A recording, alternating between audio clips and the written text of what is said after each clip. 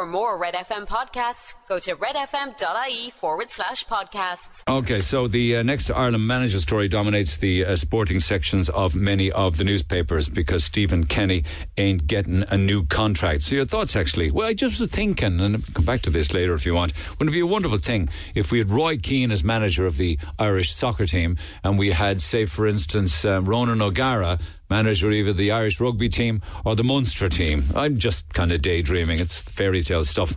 But as to whether Keane would do the bit, I'll give you a couple of seconds on this because you actually backed up what the lads were saying this morning, that his style of management wouldn't be tolerated by players. That's what Rory was saying. But there's been stories before when he was in the Irish camp with himself and Harry Arter, who was a former Irish player who was kind of notoriously injured quite a lot, and Keane had to go off Arter for being injured, saying he wasn't looking after himself, and then there was an argument there. But what is wrong with that? He's the manager, like he's got to manage people. But exactly, you have to manage people. Barking at people and making accusations at people isn't managing people. You're trying to toughen them up, to make them you see, ready for war. Well, why is it? Because they're children and they can't look after themselves. There needs to be trust there, and certainly you need. If you're playing with somebody or if you're working with somebody, you don't work with them by barking orders at them and giving out to them. No, not in the workplace. No, this is sport. This is you live or die stuff. To win.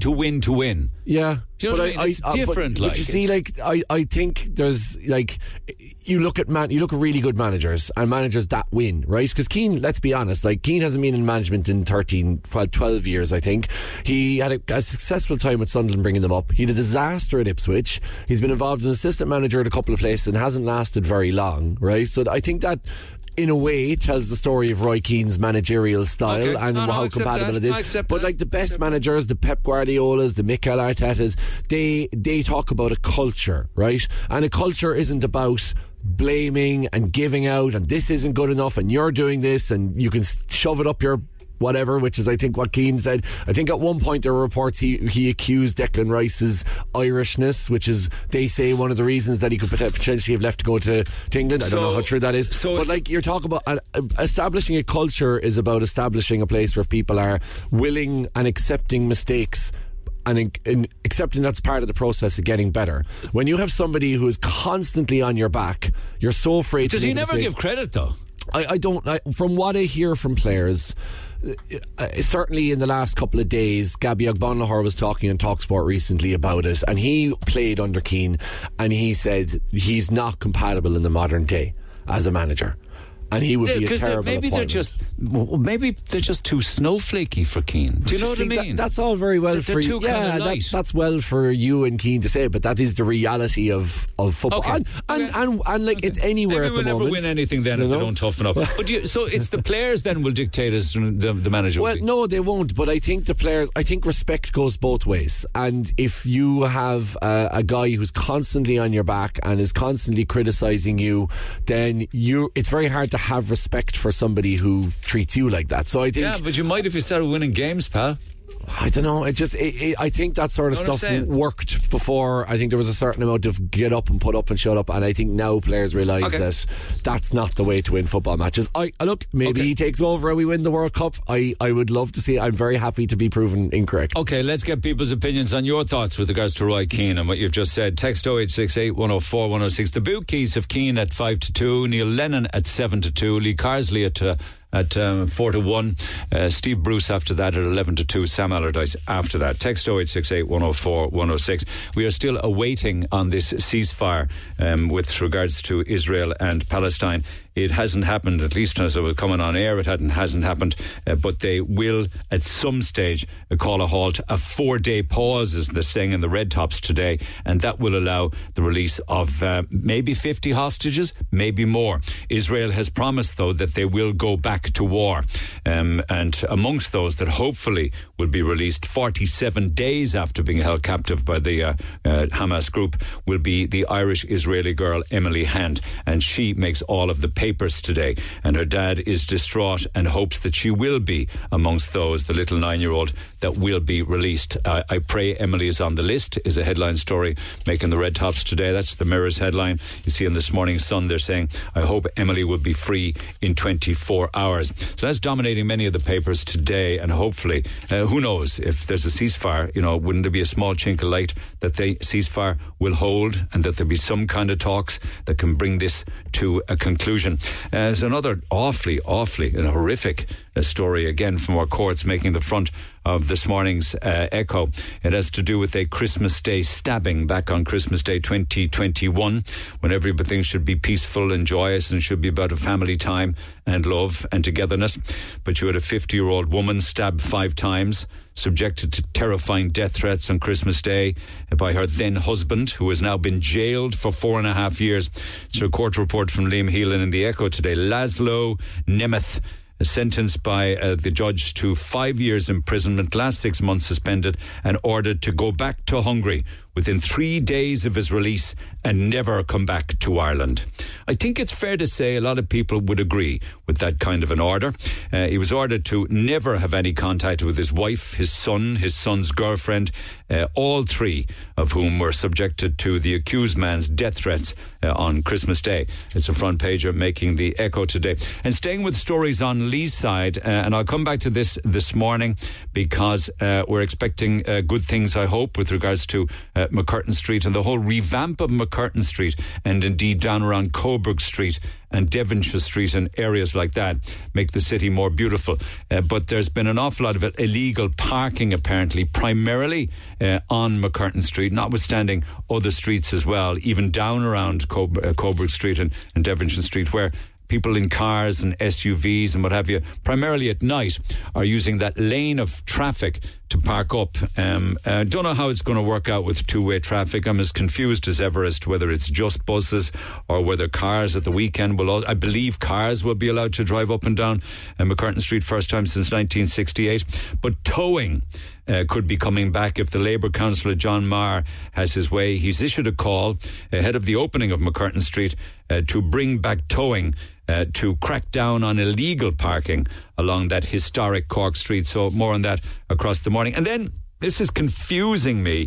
There's some councillors on. Here's my read of it. There are a couple of councillors, and I'm open to correction on Lee's side, that don't want Christian prayers to have anything to do with council business. And this is a story that makes the Echo today. I hope to get it clarified a little later on with Lorna Bogue from the Greens, but it's a story that does make the Echo, where a letter by 2 city councillors complained of the emphasis on prayers by Catholic and Church of Ireland religious leaders at a special council meeting last week. I know that I don't know if Cork City Council ever voted on that, but I know that Waterford City Council once upon a time voted on removing religious prayers to open and close council business, and it was rejected, and they still actually use prayers, and it has a significant religious aspect to the start and the end of council meetings. Today is the day before Black Friday, except it has started. Many of the deals are already available everywhere, anywhere. We'll go from today into Black Friday itself, and then of course Cyber Monday, and all of the warnings are there. I'll talk to Cllr a little later on this morning with regards to Black Friday and everything to go with it. The Examiner says this morning that the biggest shopping weekend of the year is upon us, when thousands and thousands, millions I think would be more accurate, will be spent on Black Friday through to Cyber Monday.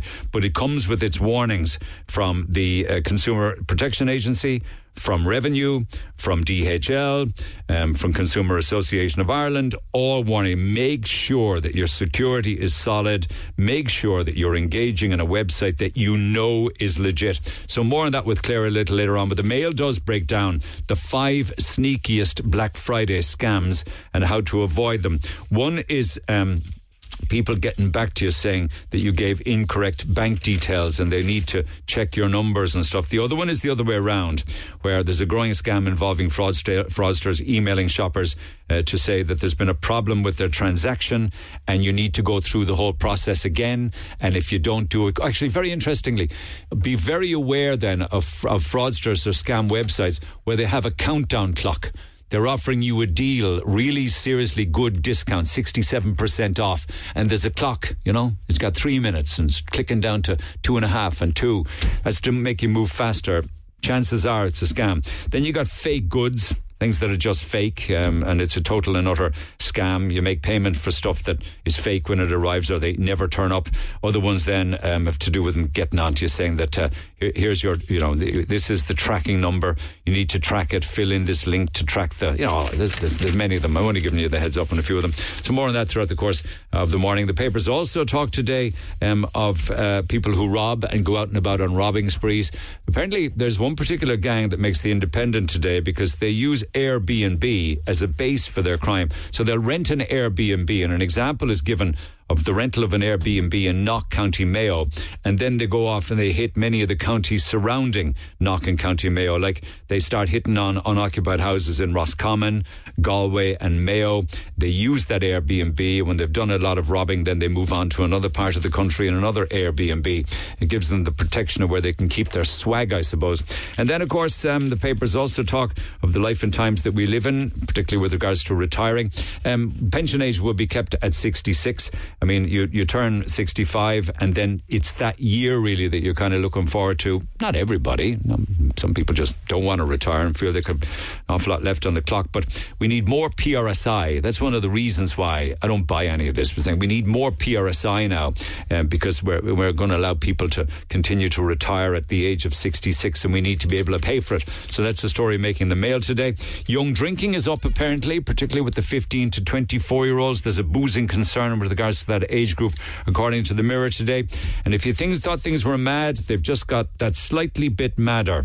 With a fella over in the UK, Ozan Bazicki, he is now serving fish and chips, except the cod is sold with salt, vinegar and gold. That's right, he's wrapping his cod in layers of 24 karat gold. What are you supposed to do? Eat the fish and chips with the gold on board? I mean, it's 24 karat gold, man. But he's selling it with gold leaf for an additional... I saw the prices this morning. He sells he also sells steak, gold-covered steak at €1,700. And I imagine that the fish and chips isn't too far behind that.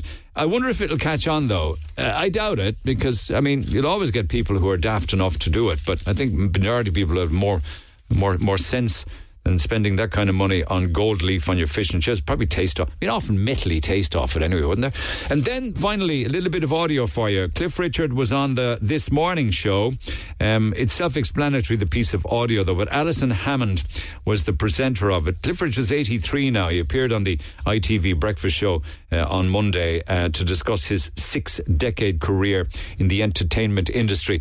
And by all accounts, they covered an awful lot of ground in this regard. But part of where they were talking to him about was whether or not he ever met Elvis Presley. And he did make a point as to he could have at least once met Elvis Presley, but turned it down. I'll tell you why next. I thought I had the audio here, but I don't.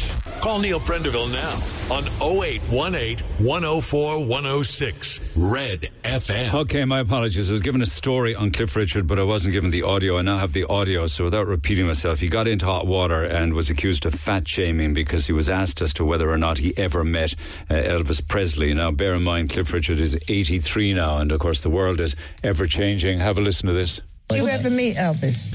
Oh, no, I did not. I had one chance through a journalist when I was promoting Devil Woman in the States. Yeah. He said, I know Elvis, because he knew that I was influenced. And he said, would you want to meet him? I said, yeah. At the end of the interview, though, I said, can we put it off? Because he'd put on a lot of weight. Oh, right. And I thought, if I'm having a photograph taken with him and it's going to be hanging on my refrigerator, he's got to look good. And I put it off, and of course then he died. Should never put it off just because they're a little bit heavier. No. If anybody if you're a fan of somebody's, you should, if you get the chance to meet them, meet them, even if they've put on weight. Is that why you don't want me at your house? Anyway. Yeah, she did say to him, you should never, put something off because somebody's put on a bit of weight, but a lot of people come out and loaded a bit of weight on Cliff Richard for saying that, calling it fat shaming. I think if he had his time over, I think it was quite a naive thing to say, really. I bet he would regret it, because you're never going to win with a comment like that. Anyway, text 0868 104 106. Pick up the phone on 0818 104 106. One of the things that we did on air yesterday was talk about housing, or the building of housing, or the availability of housing. It led on actually from issues with regards to Irish Water and the shocking quality of water on Leeside. Incidentally, no, Irish Water did not provide me with any spokesperson, just all sorts of statements and bullet points. They had an opportunity, they have the staff to do it. If it was RTE that put somebody on, all right, but I don't know what their problem is, but nobody to actually speak real words to. But apart from that, there was one aspect of the conversation that was interesting, coming on the back of our stories about Ballincollig recently, where there are like 7,000 houses could be built out there, but they can't build them. They've got planning permission and everything's been zoned residential, but everybody wants the houses built. Builders want it. Everybody would buy them and live in them, but they forgot to put in the utilities. And then somebody mentioned, while on air yesterday, Brian, something like 100 houses. What was the actual figure that Brian mentioned yesterday with regards to houses that were unfinished? That's the figure that I'm looking for. Maybe Ken Collins can tell me, because I think it was something like 150 or something like that. Ken, good morning. Good morning, Neil. He said there was a load of houses built on the north side that were half built. Some of them were roofed, but none of them were finished. How many? That's 24 houses above in Kilmore Road, Knocknaheeny, part of the regeneration of Knocknaheeny. Okay, why did he mention between 100 and 150? Are there more on the phase that haven't even started or something? Well, I suppose that's that phase. That's just lying idle there for the last number of years. There's contractual issues between the council and the developer. Excuse me. What's it like? And we can't say what those issues are between the council and the builder, is it? No. Well, we're asking questions. I've been asking questions. Councillor Nugent is, Thomas Gould has raised them to Doyle, and we've just been told it's contractual issues. I've asked 3 times in the last 2 months for a meeting of the regeneration team, and it's come through. We're having it on the 12th of December in relation to what's going on. Sinn Féin are for the regeneration of Knocknaheeny. We're all about this, but the pace of the regeneration of Knocknaheeny is so slow, Neil. It's people are giving out about it because we need housing. We need to upgrade the housing up in Knocknaheeny that are there because they're too small and they're just not fit for purpose. Okay, you know? Okay. But the ones that are kind of half built and left there, how long are they sitting there unfinished? You're 2 years now. Right. And they would be dilapidated. I'm not saying they're dilapidated, but it's not doing them any good like that.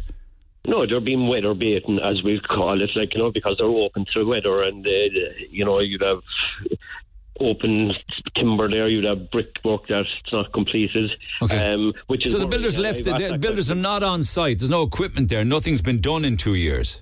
Nothing. There's no builders actually building it on that site whatsoever. They're just packed up and left, or whatever. They're certainly not there. Yeah. So why doesn't somebody go in and finish them? Well, we're looking for that, and that's why we called for this meeting, and we're being granted this meeting on the 12th of December, looking for, answers, and we need these houses to be completed. And we need them finished and completed as soon as possible. Okay. So do you think then on the 12th of December you'll know why the builders left the site and weren't able to finish? Well, we're hoping to get answers, Neil.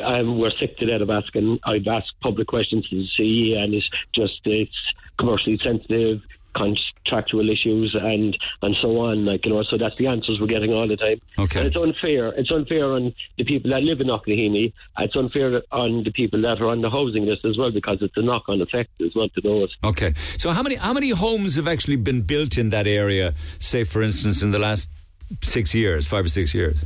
99 houses since. How does that performance compare with others?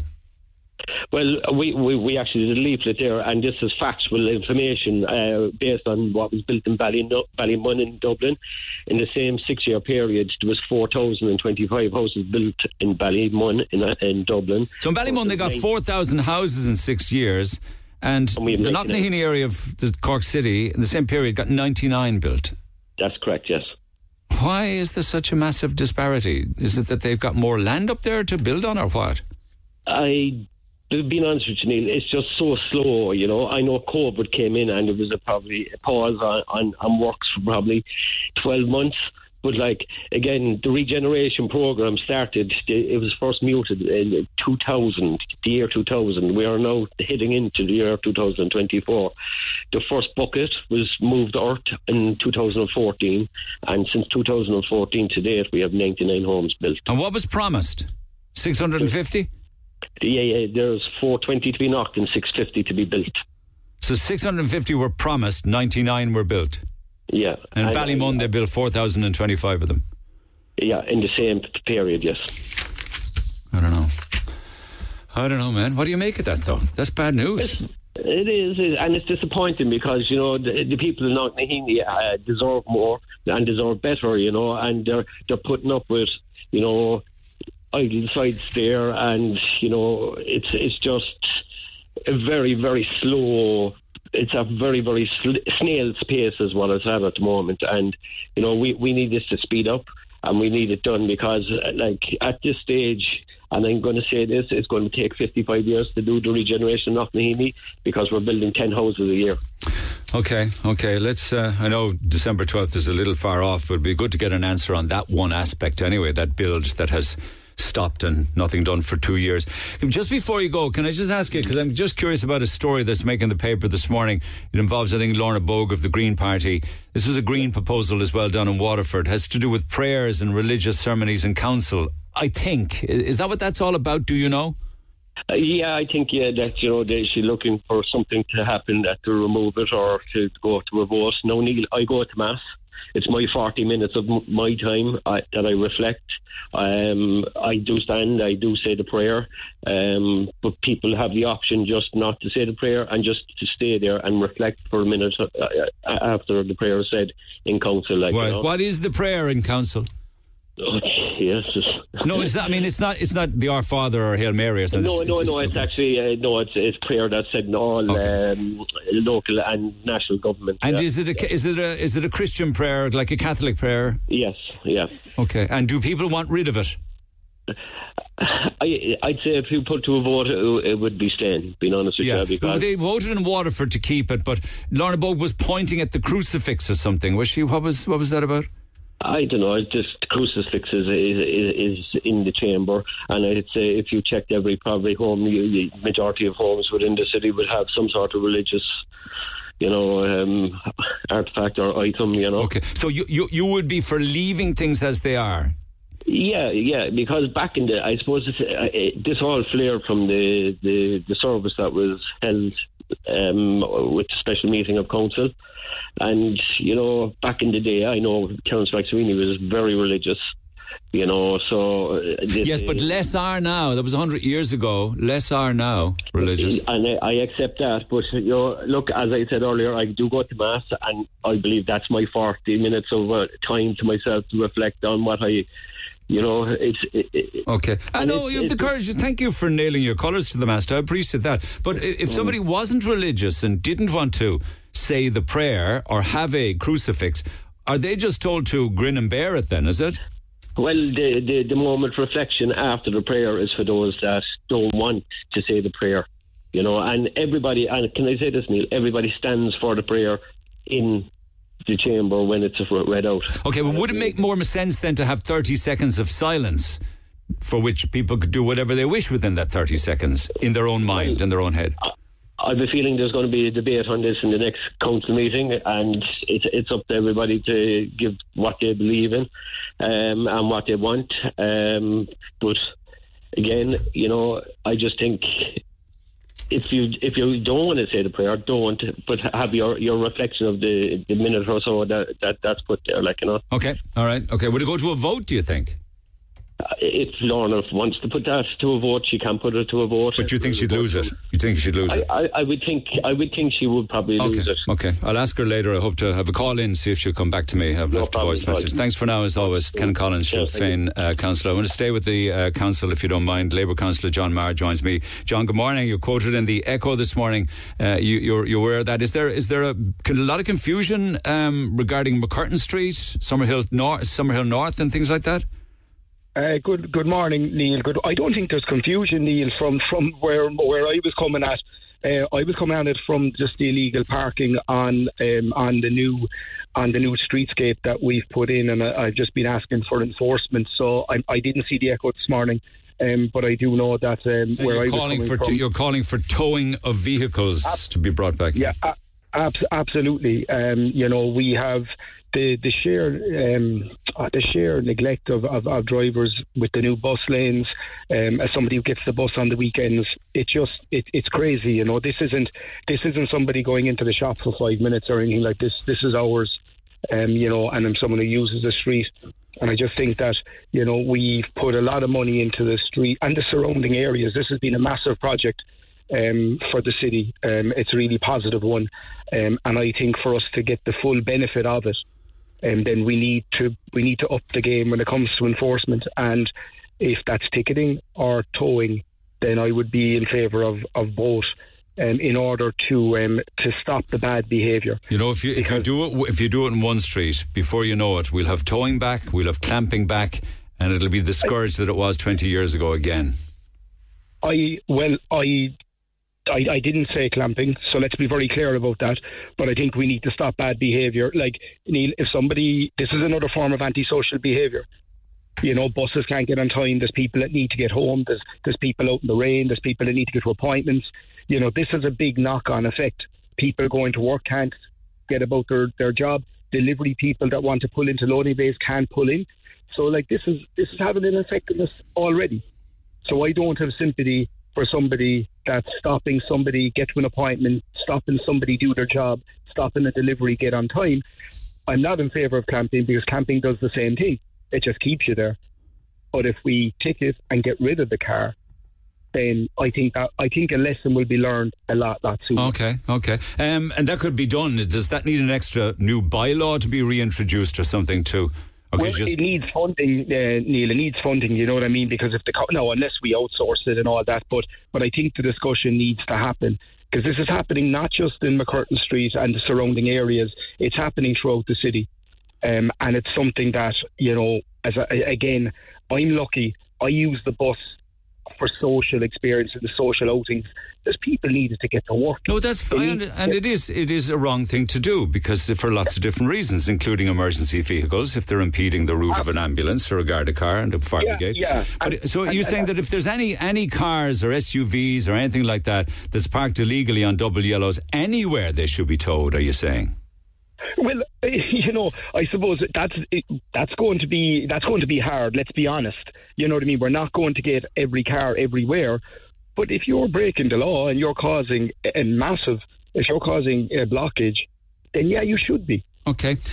And tell me about the actual places where people are parking. Are they? Because McCurtain Street is open from Saturday traffic both ways. First time since 1968. As in all traffic can drive up and down it. Is it? They can, Neil, but coming from different angles, you know what I mean? So it just there'll be a video go out this evening. I've been assured by council that but cars can drive up as well as buses. Okay. Although you won't. I'll just give you an example. If you're coming down Summerhill North, okay, you won't be able to turn right up McCurtain Street. Right. But if you're coming up Brian Bruce Street, you will be able to turn left at the Coliseum. So, so that's why I say that with a health warning, just that you can get to it some ways, but not others. But how is there even room for two-way traffic? Because it's got widened footpaths, it's got bike lanes, it's got bus lanes. Is there even room for two-way traffic, yeah? Well, Neil, first of all, I'm only a councillor, I'm not an engineer. But you know what I mean? It's like, I'm just curious as to, will it work? I do. No. I trust the engineers. I've been lucky enough just to be walking by. I've been on the street. I've seen two buses pass each other. But it's fundamental is that what we all need to do as drivers and in particular as drivers is that we need to obey the lights. We need to obey the yellow boxes, and we need to obey the parking laws, because if one of us doesn't, this is going to have a knock-on effect. And I think sometimes we go to the buses can fit. There's been trial runs, they do fit. But what will happen is that if cars sit in a yellow box, there's nobody going anywhere. If you take the illegal right turn from York Street, there's no cars moving in Summerhill North because York Street, the traffic in York Street are breaking the law. Yeah. So then that's where, and Neil, that's the fundamental point. Okay. Is that we have people breaking the law, parking where we shouldn't be. So back to those that are breaking the law. Where are they parking on McCurtain Street? Is it in a bus lane? Is it on a pedestrian area? Where? It has been in all of the above, Neil. In all of the above. So give them a parking ticket, no? There's some no. There hasn't been enough, in my opinion, because I've seen the behaviour over the last 6 or 7 weeks. In particular, I've seen it in the evenings get very bad. Now, I was there yesterday evening. There was Gardaí on the beat, and it worked.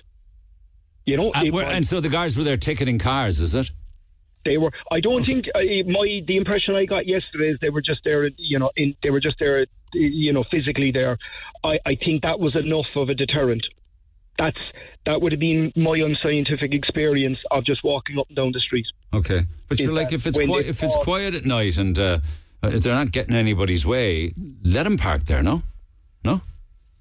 I don't agree, Neil. Okay. I believe that street and the money that we put in was there to benefit everyone, to benefit the businesses, to benefit pedestrians, to benefit people on mobility aids, so that they can navigate the street in a safe way.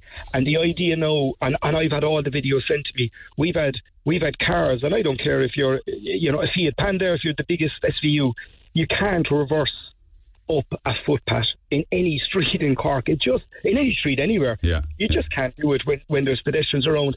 And the businesses, I mean, anyone in McCurtain Street will tell you it's just fantastic. Coburg Street, a really pleasant experience, and the streetscape is benefiting this experience. And the idea now that you just have cars coming up when we've outside dining and the cars left running and the fumes are blown into you, you're paying X amount of money on. So you could be doing outside dining in the spring, for instance, with the car parked up against your table, kind of thing. Okay, yeah. You could potentially, and you've all those fumes going into you, and that it does frustrate me. It frustrates me, number one, as somebody who uses the area, who is that person potentially that will be having his coffee on a Sunday morning, and the fumes running into you, and you're like, this is beautiful, but that's not. Okay. Just before I let you go, like 30 seconds on whether or not there should be a prayer or a religious reflection at Cork City Council. Your thoughts on that? There shouldn't be. I go to Mass. I get a lot from reflection and prayer, and it does me a lot of good. But I appreciate that others, it doesn't work for them, and I would say for that reason, let's reflect. When the prayer is said and we reflect, I go, right, what can I do tonight to make a difference for the area I represent? I'm thankful for everything I have, but I think I can do that in silence. And I do pray, I do go to Mass, but I can appreciate others not wanting it or not being their belief. And I believe in the Ireland and the Cork that we're in today. I think we can look after everybody, and I think a moment reflection would do that. Okay, thanks for that. Much obliged to you, as always. Labour Councillor John Maher. Back after the break. Text 086 8104 106. This is the Neil Prendeville Show. Text and WhatsApp 086 8104 106. Cork's Red FM. Big changes for McCurtain Street and some of the ancillary routes around it. Tony operates a fleet of vans delivering to food outlets in the city and gets something in the region of 800 to 1,000 euro in parking fines in the last 6 months. Tony, good morning. Neil, how are you doing? Good. So where are we at then with those parking in loading bays, people parking in lines of traffic on McCurtain Street? The suggestion is they should be towed away. Well, towing away is okay to say, like, provided you can get somebody in to tow them away, Yeah. That's not really going to fix the problem, because you're putting another vehicle into McCurtain Street. Like, McCurtain Street is ongoing an awful lot of works there lately and made a beautiful job of it. I went down there the morning for a look again, and there are quite a few 15-minute sit-down spaces. There are 1 or 2 loading bays. The biggest problem again with the loading bays is anyone with a commercial vehicle can park them. For how long? Up to 20 minutes. They can park them for up to 20 minutes. So if you're driving a commercial vehicle, a small van, a Fiesta-type van, anything commercial, and it's easy to identify they're commercial, they either have no seats in the back or else they're on €333 a year tax. These guys can use these loading bays. I've said it before and I'm saying it again. the council got to rebrand these bays as delivery bays. That were people use them for deliveries, the likes of the DHL, DPDs, all these guys. They can go in, sit there for 20 minutes, get their deliveries done, and get out. I heard a texter tells me that you could have people doing painting and decorating parked up in the bay all day, and they're off doing their work and they're parked in the bay. Yeah, well, if the traffic wardens see that the car is there for more than 20 minutes, yeah, they will do them, right? But there's a lot of smart guys around the place, and what they're doing, they'll move their car from one loading bay, or their van from one loading bay to another loading bay, and so on and so forth. It's going to I got two more fines again last month. Now, I encourage my drivers there's two I definitely will not tolerate: parking in disabled bay, or parking in on a cycleway, right? But what do we do? We deliver frozen products. So, as you can imagine, there's a lot of restaurants and bars that serve food on McCurtain Street. They made a lovely job of it. But we can't get the goods. A lot of these guys, they don't open at 10, 11 o'clock in the morning because they're open late at night. Yeah. So they can't receive their goods until then. We deliver frozen product. So where are we supposed to park? You go down to Patrick's Quay. There are sit-down areas there. There are very short loading bays there. Again, if you put an 18-ton truck into a loading bay, it takes up most of it. But then maybe 18-ton trucks shouldn't be delivering into a city as tight as Cork City. They should have smaller fleets, no? Okay, I'm glad you said that, Neil. We're all trying to do our bit for this carbon footprint. An 18-ton truck will go into the city once. The equivalent to carry the same capacity as an 18 truck is 4 vans. 4 large vans. All right, we'll get the 18-ton truck in there at 6 o'clock in the morning, so instead of trying to get in at 11 or 12 midday. Yeah, that's perfect. But the shop owners then have to open up at 6 o'clock in the morning. The restaurant opens. That's their problem. They want to have somebody on. They want to have somebody on the premises at 6 a.m. to take deliveries. That's their problem. That is their problem, 100%. But they don't look at it our way. It's the transport company I working on behalf of these supply companies. So I'm stuck in the middle. So, but the bottom line of all it is... I know, until that changes, you're dealing with what you have, yeah. Yeah, but it's very, very simple. These loading bays are abused. They're there for the purpose of making deliveries to the city, and there are people using them. You can go in and park in one of those for 20 minutes. Go in and grab a cup of coffee. As long as no, I can't, because I don't have a commercial vehicle. But are you saying cars are and SUVs are? SUVs, because there are quite a number of SUVs, and they're commercially registered, right? So they aren't tight to park. And are they off having a coffee or a macchiato somewhere with their pals? Yeah, in a lot of cases, yeah. You go down the Grand Parade there, right? And there's an awful lot of deliveries being done down there to the English market, right? These guys then will run top-ups throughout the day there, especially in the busy time. So I guarantee you, if you go down the Grand Parade and take one look on the left-hand side, you'll find it very, very, very, very difficult to get a parking there to do your deliveries. My wife was shopping on Washington Street there about a week ago, and I was picking her up inside in town, right? It was absolutely lashing rain. So she had to walk from Washington Street, because you can't stop on Washington Street. And I came down onto the Grand Parade, and there was a load of space open in the loading bays, and I knew that I was only pulling in for 30 seconds, right?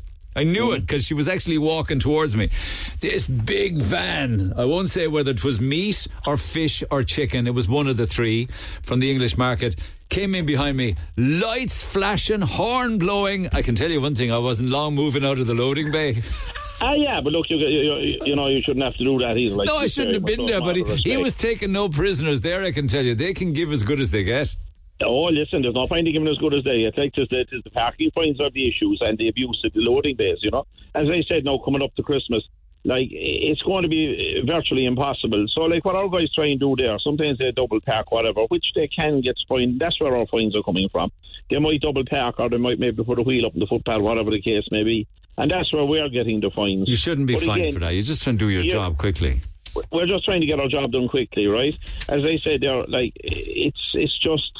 There's a lot of the loading bays in there, only smaller spaces, probably the size of one van, right? All these places, they need to extend these things and take a look at them. There's sit-down areas where you can sit down for 15 minutes. Why would you need to sit down for 15 minutes? You'd be in and out in less than 5. All right, good points. Thanks for making them, Tony. Text 0868 104 106. Pick it up after 10. That and lots more after 10. Now, the Neil Prendeville Prendeville Show, Red FM. And it's day 4 of our giveaways with Celtic Interiors. Boy, we had some fun yesterday on the air playing Talk on a Topic. We had 2 prize winners yesterday. Celtic Interiors just got on and said, give 2 prizes away. They're a great cause. So we got a deluxe hamper to give away again today, and tomorrow an opportunity to win a €2,000 spend in Celtic Interiors at St. Patrick's Woolen Mills in Douglas. Fair play to them. 30th anniversary this week, and they're having a big open day on Friday afternoon, and I'll tell you more about that a little later on. But yesterday, Tracy Mackesy in Cove and Sarah O'Donovan in Clonakilty both got a hamper from Celtic from Celtic Interiors, and it could be your opportunity to win one of the hampers today. So more on that later on. Right, I'll get back to calls, but already swamped with texts on different topics. I started this morning talking about who's going to be the next manager of the Irish soccer team. Should it be Roy Keane? Bring back Mick McCarthy, says the great Liam Lally. Bring back Mick McCarthy. Don't know what Mick McCarthy's doing these days, to be honest with you. Soccer wouldn't be my first sport. Keane is a true homegrown Cork langer. He should question his own Irishness. Where was he when his country needed him? Walking his dog. There were prouder Irishmen on Cricklewood Broadway 50 years ago looking for work. I just loved it. Mick McCarthy 1, Keane 0, says John. Neil, I should say. 1-0, just not proper soccer parlance. Incidentally, I don't agree with you. But I'm happy to read out your text nonetheless. Stephen Kenny did his very best with very limited resources, says Mike. You are missing the point, Neil. I suppose, as usual, I'm missing the point. If Keano got the job, the stadium would be full. It's all about bums on seats. The FAI is broke. They need to wake up. Well, what are you talking about missing the point? I want Roy Keane as the next Ireland manager. Why can't Roy take over? He will be part of a management team. He would bring more profile to the job, and the team would step up. By the way, Rory referenced Arteta as a top manager who openly behaves like a clown on the sideline. But give me a break. Keano or Carsley for me, or both. I feel Brian Barry Murphy should be considered for the Ireland job, or at least part of the setup. Also, he's the son of Jimmy Barry Murphy, says David in Tracton. Well, if he's anything like his dad, he must be a lovely, lovely guy and well talented. You're so right about Keano. He's old. Oh, sorry. No, I'm not so right. Maybe it's as Kevin and to an extent Rory are right. He's old school and arrogant, and possibly because of the way he went into football, he went to the top, and I suppose he thought he could throw his weight around. You can't talk down to people like that anymore. He's probably a nice guy for sure, but not a manager, I'd say. He might have come down off his high horse now. We'll have to wait and see, but certainly not management material. Here's an interesting one now. There's somewhat biased loyalty to Roy Keane, and rightly so, from the People's Republic of Cork. There are valid points on both sides of the argument in reference to whether Roy should be considered for the Ireland job. In fairness, he's a leader through and through, and this argument about whether he's fit whether he fits the modern day dressing room is really nothing short of nonsense. I think that there is this misconception by some people that Roy is old school and not with the times just because he played soccer 2 decades ago. He's an intelligent man who knows exactly how the modern game is played and won.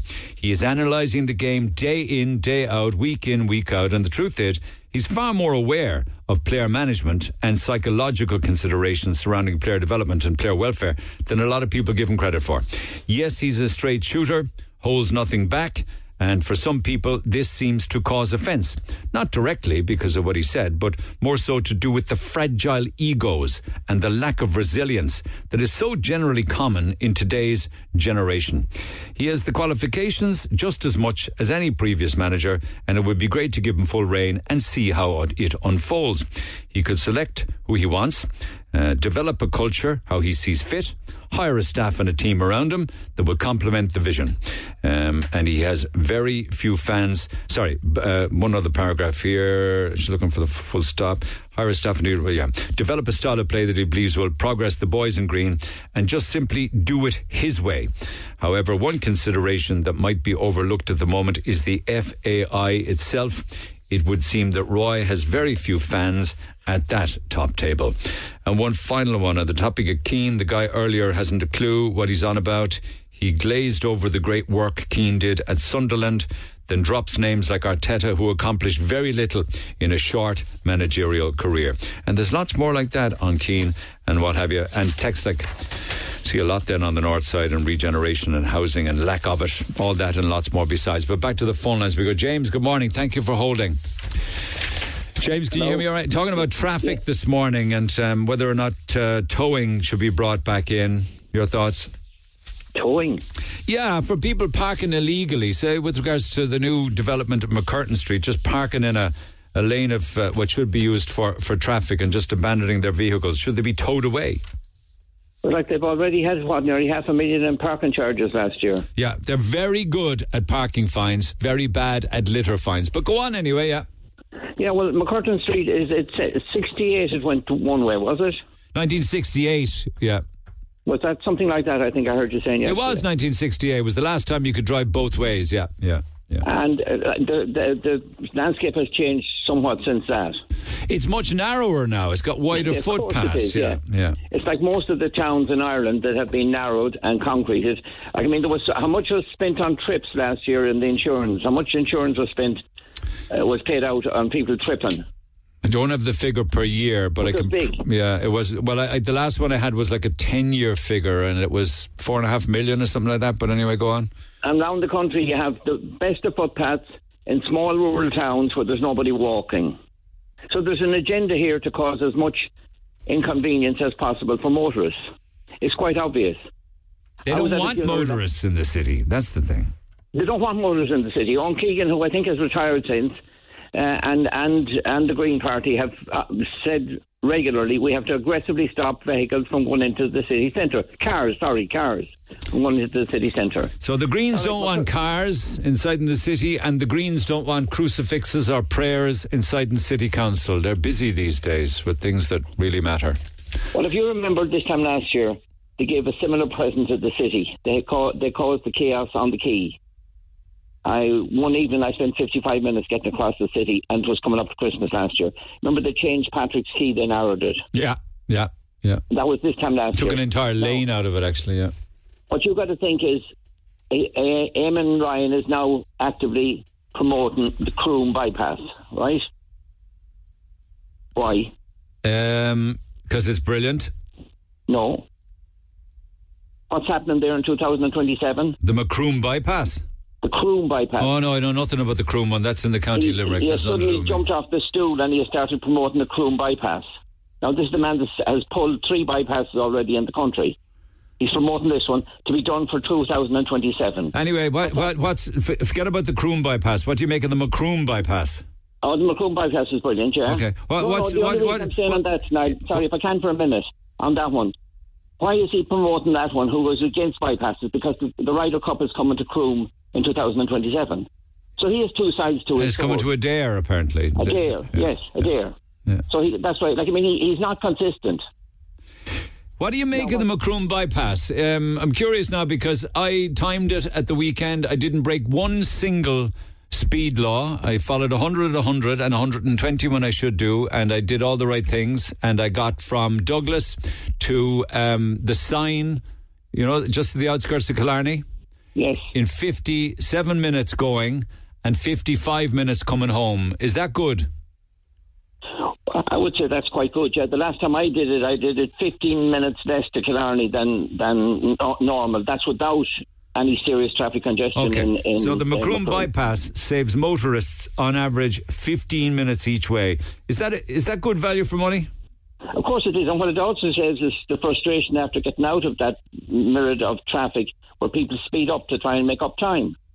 Yeah, it's a more consistent, steady drive. I get you there. But all of that money for 15 minutes? Seriously? Well, that's the other side of it. But I mean, they can just go and spend that much money on various transport madness, and then they do something like what they're doing in McCurtain Street. Is there any justifiable reason for any proof to say that that's going to help traffic flow? It's going to do the opposite, isn't it? We'll have to wait and see. But it still took you 55 minutes. It took you the same distance. It took you 55 minutes, which is the same time to get to Killarney, to get from the CUH into Cork City Centre. Oh, God. Sorry. You'd have been in Killarney at the same time. Like there was people blowing at each other, they were waving fists, they were shaking phones, they were getting out of cars. I remember that was probably early December last year, where I was coming from CUH to go across the Blackpool. Beautiful. It's a beautiful city nonetheless, but it was never designed for all of these cars. Sure, the problem is, like, homes now have 3 cars in the driveway. Do you know what I'm saying? It was never that way before. No. But like, I mean, they have narrowed so much of the country now with footpaths, cycleways, and various other notions like that. It doesn't help. Thank you for that. Appreciate it. Thank you, James. Sean, good morning. Hi, Neil. How are you? All right. McCurtain Street and traffic in the city in general. Remember the days when we had clamping and towing? Not with any great fondness, no. No, it was people power got rid of that. But I wondered the things flowing off. That's a bad example to give, because back then, of course, we didn't have this infestation of cycle lanes and wide footpaths. But anyway, it's your show. Go ahead. Yeah, well, no, I just had checked out McCurtain Street early days, and there seems to be a preponderance of these trees, you know. Nobody loves nature more than myself, but there seems to be a proliferation of them. They're in these kind of metal box structures. But if they freed up a bit of space, I think it would give customers and delivery people and sit-down areas, I would just think make business a bit easier. I cannot for the life of me see how, with restaurants struggling, retail struggling, city centres struggling, and you have a fella paying 200 or 300 quid a week on parking tickets just to get supply restaurants. It's insanity. Just think about it. I am thinking about it, how beautiful trees are and how important they are to city streetscapes. Forgive me, I don't agree with you. I like the trees. Possibly on a wide street like we did have, like the South Mall or something, there was plenty of room for trees and parking and business and traffic. But when you shrivel up the streets into little boreens and then slap artificial trees in the middle of it, it does tend to make things rather constrained. Yeah, we don't seem to have any town parks. We have the people park. It just seems like there's a place for these things. It seems more to me there should be a certain amount of space, even sit down. Nobody is expecting to park there for the day, or even have it, if it's not a delivery vehicle, if it's a private vehicle, even put a codicil on it that the driver could be present. He's dropping someone, he's picking something up, somebody's bringing... No private car belongs in a loading bay, mine included, incidentally. So I'm talking sit-down areas. Have the whole place. I've seen it in British cities, they have it in the centre, they've sit-down, and people don't abuse it. But you see, if council make an effort to put in set-down areas, and you've seen other ones in the city, they're called 15-minute parking areas, so they're trying to make an effort for people to get in and out fast, but they're being slapped in the face by people abusing that. Yeah, but there's so few of them. Even look at McCurtain Street. There's more trees than parking.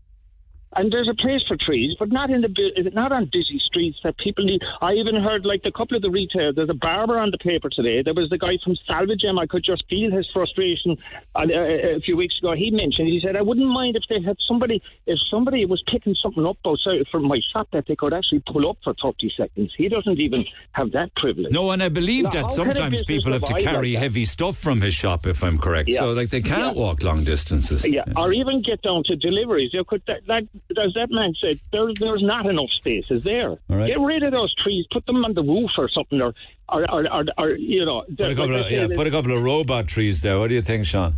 Yeah, they cannot seem to get nature right. We've no parks, but we've trees where we've no trees where we want them, and we have a preponderance of them where they're not wanted. Okay, let me talk to a taxi driver because they know everything about everything. Paul, good morning.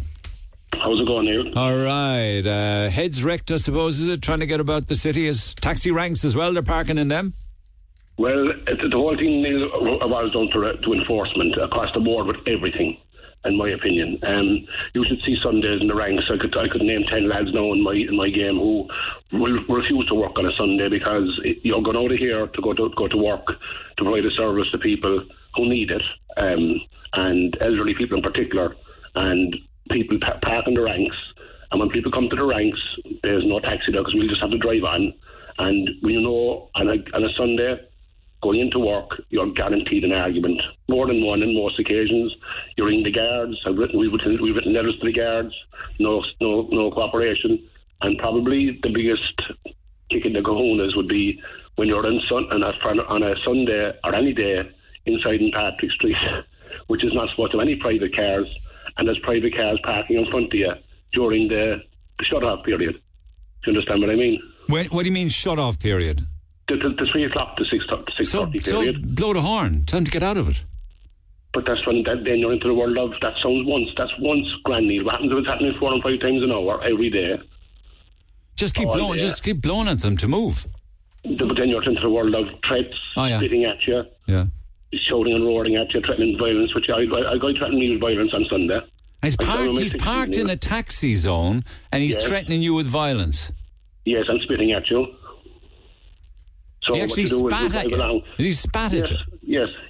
But you see, the problem is, Neil, this is where it gets really sticky. Imagine living with that individual. He hasn't got the brain in his head to know that he can't park in a taxi zone and then spits at a human being when they chastise him. Yes, and how would you fancy, Neil, that Cork people in particular, older people, they'll buy the heaviest product last, the market, the vegetables, the meat. Then they assume there's going to be a taxi in the rank by the fountain, in the rank by Abracadabra, whatever. And then they come out, and because that's after happening 5 minutes earlier, there is no taxi there.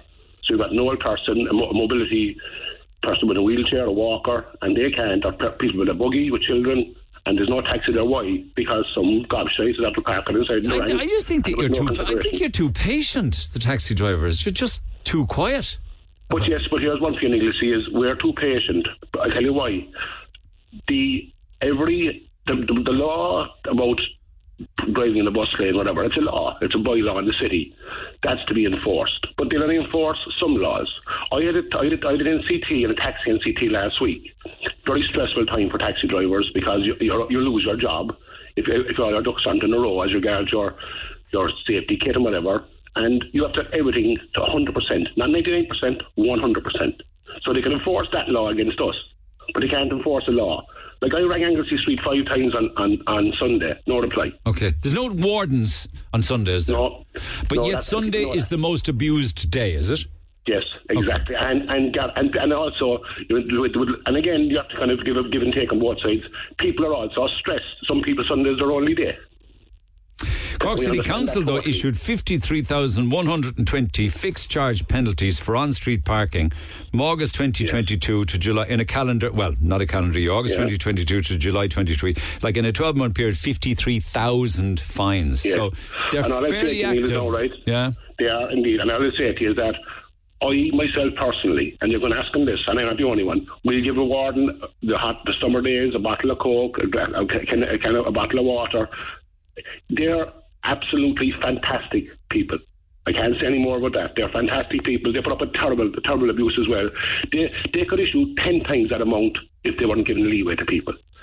And I mean that. They'll give people a break. But people, human beings, being human beings, give a person an inch, will take 1,000 miles. Yeah. But what I will say to you is the demographic of taxi drivers is getting older in the city, and guys are just basically throwing their hat at it.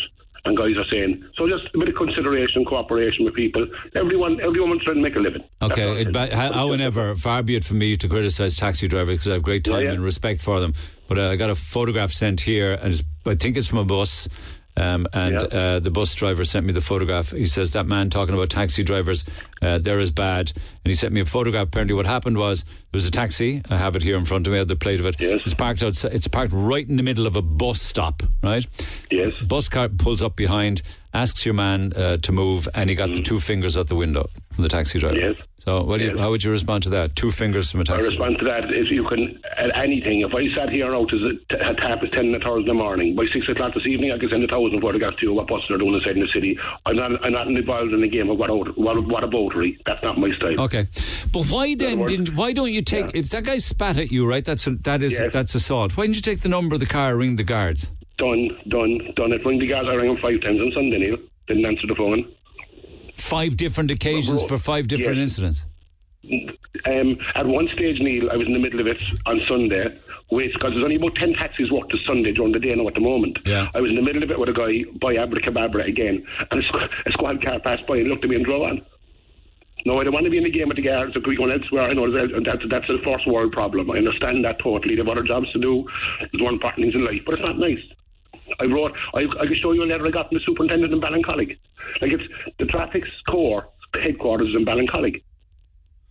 And I have a letter from the superintendent saying they'll look into it. They'll look into it? No. Yeah, nothing done. Okay. It's enforcement. You could start from McCurtain Street to every single thing, wardens, enforcement. Human beings are creatures of habit. They'll only learn if they suffer. And that's across the board, and that's including taxi drivers. Because there's none of us any angels. We've all done different things. There's no one an angel. But you see, motorists is fine. I know what you're saying with bus drivers and taxi drivers, but motorists feel they're not welcome in the city, that that it's not easy for them to come in their cars, that not everybody wants to get a bus or a park and ride or a taxi. They want to be able to get in, do what they want to do fast and get out. And maybe, Neil, you see what's wrong in this country is there's people being paid huge money who make decisions on everything, from the trees to parking. All you have to do is think back to that minister who couldn't use the parking garage because he'd never used it before. They never asked taxi drivers once, question our bus drivers probably, why didn't someone go up to Capwell and ask them for their input into it? All right. Okay. Probably didn't. Why didn't they ask us? They didn't. Why didn't they ask people who own the shops, the chipper owners, the bouncers even, to ask someone who walks the city centre? Mind your blood pressure on Sundays, hear me? Yeah, sure. You can't kill a bad thing. That's their works. Take care, yourself. Take care. Much obliged. Text 0868 104 106. McCurtain Street. They don't think of the residents when making all of these different plans. I live on the Old Yall Road on the Richmond hillside. Again, we struggle to even get out of our estate with the volume of traffic blocking up the roads in the morning because of the McCurtain Street change. But yet we can't drive down Patrick's Hill to get onto McCurtain Street. And we, as residents, the Old Yall Road, Richmond Hill, areas like that, find it very frustrating. And that's not the only one. I live on Wellington Road, and because of these changes to McCurtain Street, I can't get a park anywhere. And at times I've had to park on double yellow, and I end up getting a parking ticket, and I live here. Ask the councillors why there's only one loading bay in McCurtain Street. There are decorating vans parked in the loading bay all days. And drivers like myself are trying to deliver, and we get ticketed. Somebody else is suggesting if there's issues with regards to fumes on McCurtain Street, just put a robot tree there. Boom, boom.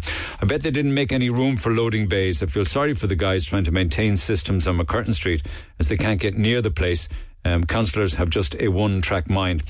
Cork City Council's think is, how do we stop people coming into the city? We cancel the turning on of the Christmas lights. We ban gatherings over 20,000 people. We leave the city roaming with heroin addicts, gangs and drunk people, and we have no public toilets. And sure, we'll bring back towing now and perhaps even clamping. They just don't want people in the city centre, says Desi. Text 0868 104 106. Get it off your chest. Text the Neil Prendeville Show now. 086 8104 106. Red FM. A piece of audio that I ran earlier on regarding Cliff Richard when he was asked by the TV presenter Alison Hammond whether or not he ever had a photograph or met him, and he said no, he had an opportunity to. He declined the photograph because he said that Cliff Richard was that Elvis Presley at the time was carrying much too much weight, and he didn't want a photograph of maybe a larger, my words, not his, Cliff Richard. Marion says Cliff Richard should never have said that. Some people feel bad enough trying to lose weight, and Alison Hammond herself cried over her weight issues. I played that audio and mentioned it because we'd been talking about that earlier in the week. Among other things, we were talking about a chap who was saying, I think it was Patrick, was saying that he's fallen out of love with his partner because she'd put on way too much weight. How could he tell her? How could he speak to her and maybe encourage her to lose weight? An awful lot of people said that she should dump him. That you should love the person, not the weight. Sometimes making the comment is the push people need to lose weight. This is a guy that thinks he's entitled to 2 seats on an aeroplane. I'm not quite sure what you mean by that, but falling away to an elephant, Neil, is probably the one thing that's been cruel to be kind. No, I think that's a derogatory term. You walk up to somebody who's carrying weight, even if it's a friend, and say you're falling away to an elephant. Maybe you should really be an ex-friend for saying something like that. I'm a size 14, so I would think that I'm quite average, but I do tend to carry my weight around my stomach area. I've had people on numerous occasions congratulate me on being pregnant. Every time I want to burst into tears with the awkwardness of having to say that I'm not pregnant. I already feel very self-conscious, and to top it all off, I am someone struggling to conceive and have gone through IVF. The people who have made these comments include family, friends, customers and strangers. I sit in the car and cry every time. Like, seriously, unless told, people should never presume someone is pregnant. Don't give out my details. I'm self-conscious enough as it is. I won't, but I do agree with you. Nobody should ever take a guess and congratulate somebody on being pregnant. You should never say that unless you already know that they are.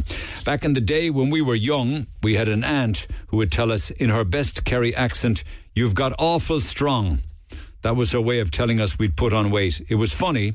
We're all supermodels now, says Eilish, ex-Brosna in Kerry, now in Tallow, County Waterford. "You've got awful strong" was the Kerry way of telling you you'd put on weight. One or two others was talking about the raising the PRSI, more taxes to come over the next 5 years. John says the raising of the PRSI is to pay for the people that we're bringing into Ireland. It's costing us €5 million a day. We've already seen €2 billion taken away from the HSE, maybe given to asylum seekers and refugees. With corporation tax down, which it isn't actually, it's up. They need another way to fund the open border policy. The government would be better off giving tax breaks to families that have more kids, where families with more than 2 kids would see them paying 20% less tax to help them to survive. Interesting. Thomas Gould came into office and he really did nothing for the north side. We were talking about housing. How many houses were built during his years in office? It's grand for Sinn Féin to come out now with the numbers when they stayed quiet like pups for so many years. I think the figure is probably around about 99 houses for Knocknaheeny, but probably significantly more for the entire north side. I'll have to get the figure for all of the north side. I think maybe it's easy to criticise Sinn Féin, right? Because they're not in government, they're in opposition, so they can very much just sit themselves and criticise everything. But for people that criticise them, it's probably not 100% accurate to criticise them because they are in opposition. But if they were in government, and probably will be, I think one of their policies is housing. And I think if Sinn Féin could, they'd have houses for everybody. As in loads and loads and loads of affordable housing and public authority housing and all sorts of things like that. But one of the ways that they would get that is they come after people who've worked hard or had a few money or have money in the bank or have done well in life. So that's the problem. You have to you have to weigh up on one hand what they want to do, and on the other hand, how they're going to do it and who they're going to take the money off to get it done. And the worry there is for anybody that has been successful or done well in life and got up early in the morning in the middle of the winter, scraped frost off the car windscreen and went to work. That's the worry, that they'll come after those people to pay for it all. Regarding those houses on the north side, I pass them every day. 95% of them are finished. Others are about 50% finished, while some are just 25% started. It's my understanding that's been 2 or 3 different builders have gone into that site over the years. I'm being told there's an issue with subsidence. Some of the houses had to be propped up. Well, I don't know what the story is with the builders. They were there, they're not there anymore. I don't know anything to do with subsidence, but the only thing about subsidence is you can correct that at least. And then one on council prayers as to whether there should be prayer at council meetings. Regarding the prayers at the council, what other council body anywhere in the world would change centuries-old traditions just to please a minority? What's the story in court now? If you have to swear an oath that you're going to tell the truth, you don't have to do it on the Bible anymore. You don't. You can just do one that's not a kind of a religious oath, if you like. Correct me if I'm wrong. Or do you have to swear on a Bible in court? Having not had to swear on a Bible any time recently, I'm not quite sure myself, but I'm sure somebody listening will tell me. Is that still the case, or has it actually changed within court, where before it was always you had to swear on a Bible? I think you probably wouldn't now, because you'd have all sorts of issues with people in that regard. So text me on that one. Text 0868 104 106. Grania, good morning. Good morning, Neil. How are you? I'm good. I literally now have about 15 A4 pages of stuff to do with yesterday's programme regarding black and dirty water, for which Irish Water are found wanting and responsible. So I'm not going to get to read them all out. Maybe you could sum it all up for me. Go ahead. Hi, Neil. Well, this all started for us. First of all, I'm in Dublin Hill, and we started getting dirty water around November last year, and it went on really badly around Christmas and in the rest of the winter. Cleared up a little bit during the summer and started up again there around September. It's particularly bad at the moment. We're getting dirty water, and you're talking of black water, maybe once or twice a week. Sometimes it could be for the whole day. Sometimes it's just run your tap and it's gone, but it's constant. Then you ring up Irish Water. If you ring up, first of all, they don't want to take a complaint. They fob you off. They don't give you a complaint number. So I started messaging and I started emailing. And once I do Is that, it a call centre? Do you think it's a call centre, I suppose? Oh, God, absolutely. And they're just reading out from their scripts. They're getting no information, really. So I started messaging. Again, you're getting the script back every time. So I tried to escalate. Very, very difficult to escalate for Irish Water. But in the end, what you do is you send off an email to operations@water.ie. I've gotten 1 or 2 answers from them. Again, very much fobbing off, no real information on it. And sometimes they just totally ignore you. So I think I have at the moment 9 complaint numbers. Irish Water will not see it as a continuous complaint. They see every incident as one incident. Yeah, so they're saying you'll thank them in the end when everything is modernised, whenever that will be, 100 years time. That's great, Neil. I was on to somebody who called me the other day, and they said, "Oh, it's a 150-year-old system," and and I'm kind of going, "Yeah, but it was 149 years last year, and we didn't have an issue." My family, we've only moved in here 3 years ago, but my husband's family has been here since the 30s, and they've never had issues like this. It's only really been in the last year. We've continuously complained. There's 3 or 4 in a row that are being continuously complaining. And when you speak to Irish Water, they're telling us, "Oh, there's nobody else in your area has an issue." That is not true. That is, every suburb on the north side and considerable amount of them on the south side have brown and black and dirty water. That is not true what they're telling you. Absolutely. And like we talk to people, you talk to people on the bus or in the shops, whatever, they all have issues. But when you ring up Irish Water, they don't record it as a complaint. So it's like you're ringing up for an information or an inquiry.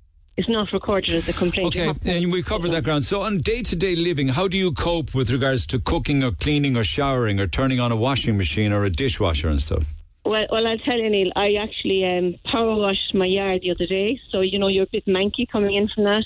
I had things in my hair and everything. Went into the shower. The shower ran brown. I thought it was from the what I had been doing in the yard. And that just run, and I still had brown water after about 5 minutes. It's you're standing in that trying to get clean, and it's impossible. You're drinking water out of a kettle. You have to check. You pour from the tap. You have to check it's clean before you drink it. We have bottled water constantly. So that's an expense now. Oh, totally. I have 10 bottles of 2-litre water on my counter at the moment waiting to be used. You're giving water to the dog. You're making a cup of tea. You have to check it constantly. But hold on a minute. How many bottles of 2-litre water? How many? 5, is it? I'd say yesterday we went through about 4 or 5 yesterday. Okay, so that's, what are they each? They'd easily be €1.50 or €2 for each. Yeah, we're kind of trying to buy in bulk at the moment, so it's a little bit cheaper. But, okay, but let's say if you called them €1.25 a day, and you were going through 4 or 5 a day, that's like €6 or €7 a day. Yeah, and that's nearly €50 a week. Yeah, we 4 adults, so at least we can all check the tap when we turn it on. But if you have young kids, it's impossible to stop them going into pouring a cup of water. I'd be going berserk. I mean, I'd just be going off my head if I turned the tap on for the last year and it was brown. Oh, it's driving us absolutely crazy. And what's worse, Neil, is you go to Irish Water and they were totally no information and just trying to fob you off every single time. One of the girls here, Linda, who was actually supposed to be on the call, but she's got laryngitis. She is the one who's been kind of getting people to record the complaint constantly, and she's in exactly the same boat as us. Now, in fairness, they have come out and they have flushed, right? But when they're flushed, they tell you then, "Oh, just give it a couple of days and it'll have cleared." You give it a couple of days, it'll have cleared, but it's back again a day later or 2 days later, They told us on I think it was the 19th of October, that we're flushing now at the moment. It'll be flushing for the next 2 or 3 days. Give us 2 weeks and the water will be clear. Like, we're 5 weeks later and we're still having brown water. No. I don't have any answers to it, because all I get from them are statements. I mean, we covered a lot of it yesterday with regards to adding too much chemicals and peeling away some protective layer on the pipes. But even if that was the case, you'd think by now whatever gunk or rust or whatever that was going through the system would have washed through it, wouldn't you? Absolutely. And I suppose my main question is it safe to drink? They keep saying... No, I wouldn't be drinking, bro. No, I wouldn't be drinking coloured water. There's a statement on the website I was just looking at this morning, and it says the water is safe to drink as long as it's not discoloured. But like, if it's only slightly brown, I mean, you can't see that necessarily as that safe to drink. You know, water's safe to drink as long as it's not discoloured. Yeah, which means that it's unsafe to drink because it is discoloured. Absolutely. Okay. So, and I mean, you're getting, everybody's asking the question, and unfortunately, because when you ring up, they don't deal with you really. Anybody who's elderly and they're trying to make their complaint, they're not going to be using Messenger, they're not going to be using email, so they're just not being registered, you know, and it's the same. It's kind of, they're just fobbing you off down when you ring up. So, I know. I'm sorry, Grania. I'm sorry for your troubles. All I can give you an opportunity is to share your story, but I can't fix it for you. You know, unfortunately. But hopefully now making people aware of it, something might actually happen. Oh, listen, this all started on Tuesday with one call, and then all of a sudden I found out it's in the entire north side and half the south side, and it has been for at least 6 months, or in some cases well over a year. But well, we're definitely saying we look back and we have complaints made last November. All right. And we were putting up with it for a while before that. That's at least a calendar year. Okay, thank you. Jim, good morning. Good morning, Neil. It's just a quick one this side of 11. Go ahead. Yeah, like a few years ago, the water charges was trying to be brought in, right? Irish Water was saying that this system is ready to collapse. It had to be upgraded. Now everyone is complaining when the system is falling asunder. Like, how many of your callers, I'd like to know, paid the water charges? Because I paid water charges. But how many of your callers paid water charges? And how many the complaints that you're getting? I didn't. Pay, but did you have to voluntarily pay it, or did they send you a bill, or what was it? I got a bill and I paid it. I got a bill, but what happened if you didn't pay it? I don't know what happened. I wasn't worried about that. I just paid it. I thought it was something. You were talking during the week that is a commodity that we shouldn't be leaving our taps running for 15 minutes. Well, no, I didn't say 15 minutes. Somebody said that we should have a protest and everyone should turn on every single tap on Leaside for 24 hours, he said. And I'm thinking, you know, there are countries where they die for water and they die for the lack of water. Tell that to the third world. Tell that to the third world. But what I'm saying, all the complaints you're getting about Irish Water, this and that, they told us this was coming, like. They told us that the system was failing, that the underground pipes were collapsing, blowing up in the air. You see it every second day around the country, around Cork. It's happening. But if every single person back in the 2014, 15, 16, if we'd all paid our water charges, we'd still have this problem now. Wouldn't have made any difference. How do you know that? Because all that happened was that Irish Water got funded from central funds instead. So Irish Water are begging the government for money, boy, and they have to go down their hand and knees to get it. And come here to me, another thing. Look at all the people that didn't pay the bill and still got €100 check. The people got €100 check for not paying water. I remember that. Yeah, I'd forgotten it until you mentioned it. Yeah. So like this is our country. Like, we don't want to pay for nothing. Like, that's what's wrong. We don't want to pay for nothing. Yet when the system excuse me. The last time I checked, we pay draconian taxes in this country by comparison to a lot of other countries around the world, all of which we get absolutely nothing for. You pay your taxes, right? And you go up to the A&E to get seen. It's carnage up there. And then when you get seen, if you're lucky enough, you come home and within 24 hours they sent you €100 bill for the privilege. Of course. Why are you paying taxes, man? What about the people that's not paying taxes? What about them? What about the people that don't pay taxes? What about them? They don't have to pay it, like, and they're still going into hospital. And I know. Look, are you saying that people that have a medical card or something? Listen, we're going completely off the rail. We're talking about Irish Water, Neil. No, that was one of the reasons why people didn't want to pay for water, because we felt we already pay so much, we get nothing for it. Like, what you tell me one thing that you get for, and you probably will be able to, for your PRSI and your income tax and your local property charge taxes and your USE contribution. What do you get for it? Well, do you get a health system? No. Do you get free education? No. If you're working at the end of the year or during the year, you get tax relief and this and blah. What? But listen, what do you get? You don't. Can you jump on and off public transport for free? No, you can't. I know that. The point I'm trying to make to you, right? With 2 days, you're getting calls from people. you're getting calls from people complaining about the water, and some of them are justified. But there's no question being asked, did you pay your water charges? Did you? Like, that's the question. And if they said no, right, okay. They don't have much of an argument. They don't, and that's only my opinion. All right. And I can be castigated for that. No, I will not castigate you. I'll challenge you. That's what I'm here to do. But no, I accept the point you're making, without a doubt. Okay.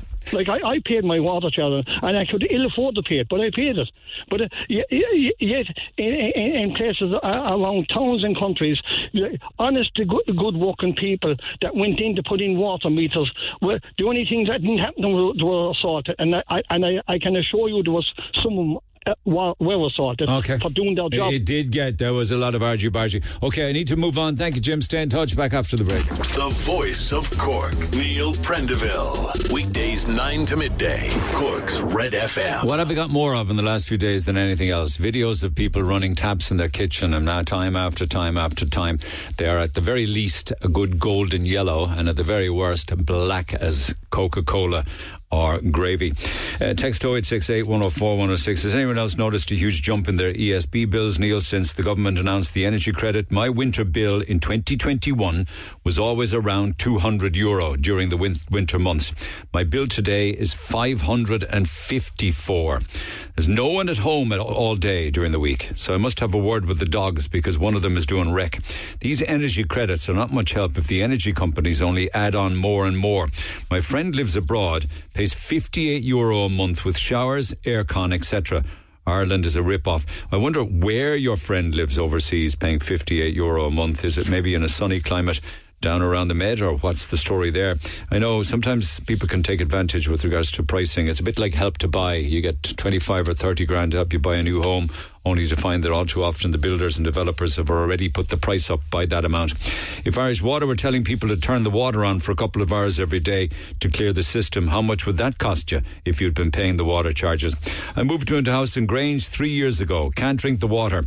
It tastes terrible, smells funny. Doesn't taste like chemicals, but tastes stale.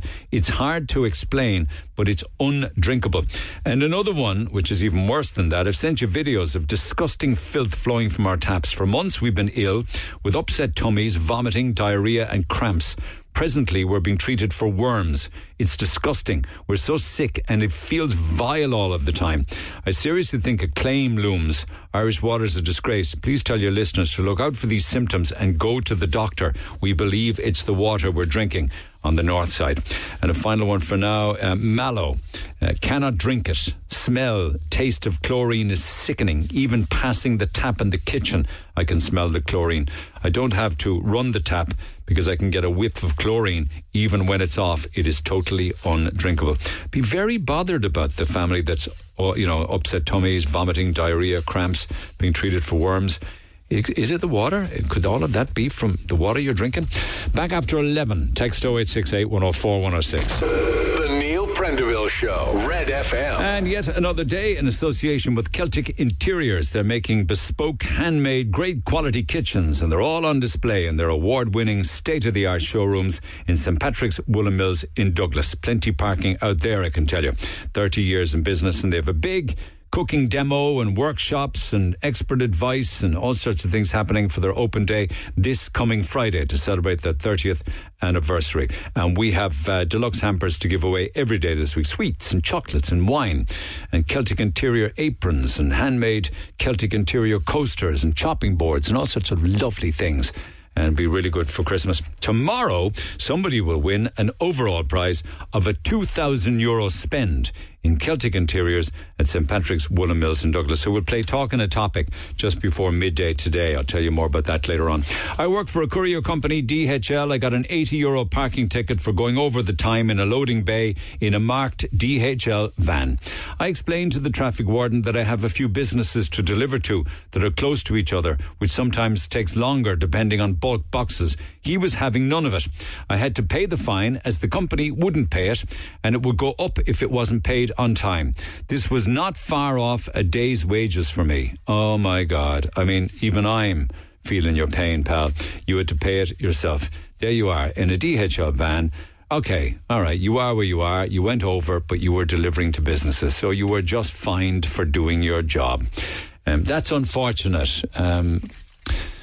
I mean, I have to say, I do know of traffic wardens that give people a break and they understand. Imagine, unfortunately, maybe not every single one of them.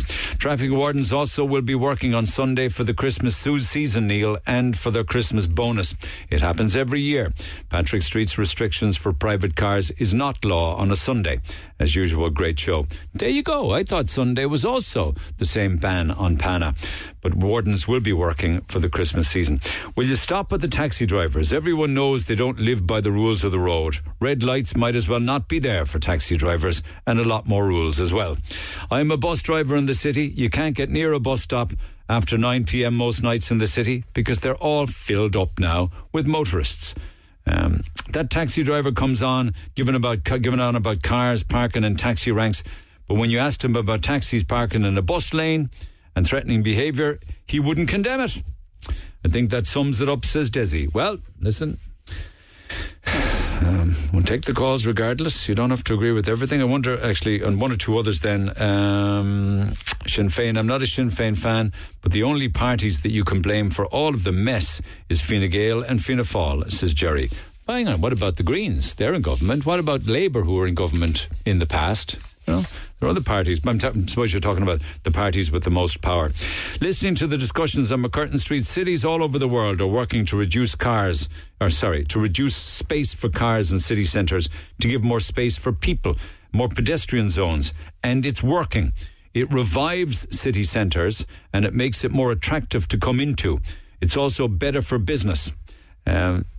I get what you're saying. I really and truly am. But for that, you really need a kick-ass public transport system, you know. And I wonder if many of those city centres you're talking about, they would have trams maybe. They might have subways. They might have really great bus services that deliver on time all the time, and there's plenty of them. We can't say that in any of those cases. We don't tick any of those boxes, you see. You don't have to swear on the Bible in court anymore, Neil. You can just affirm that you'll be honest. Although most barristers say in a jury trial that it affects decisions. Now, what does that mean?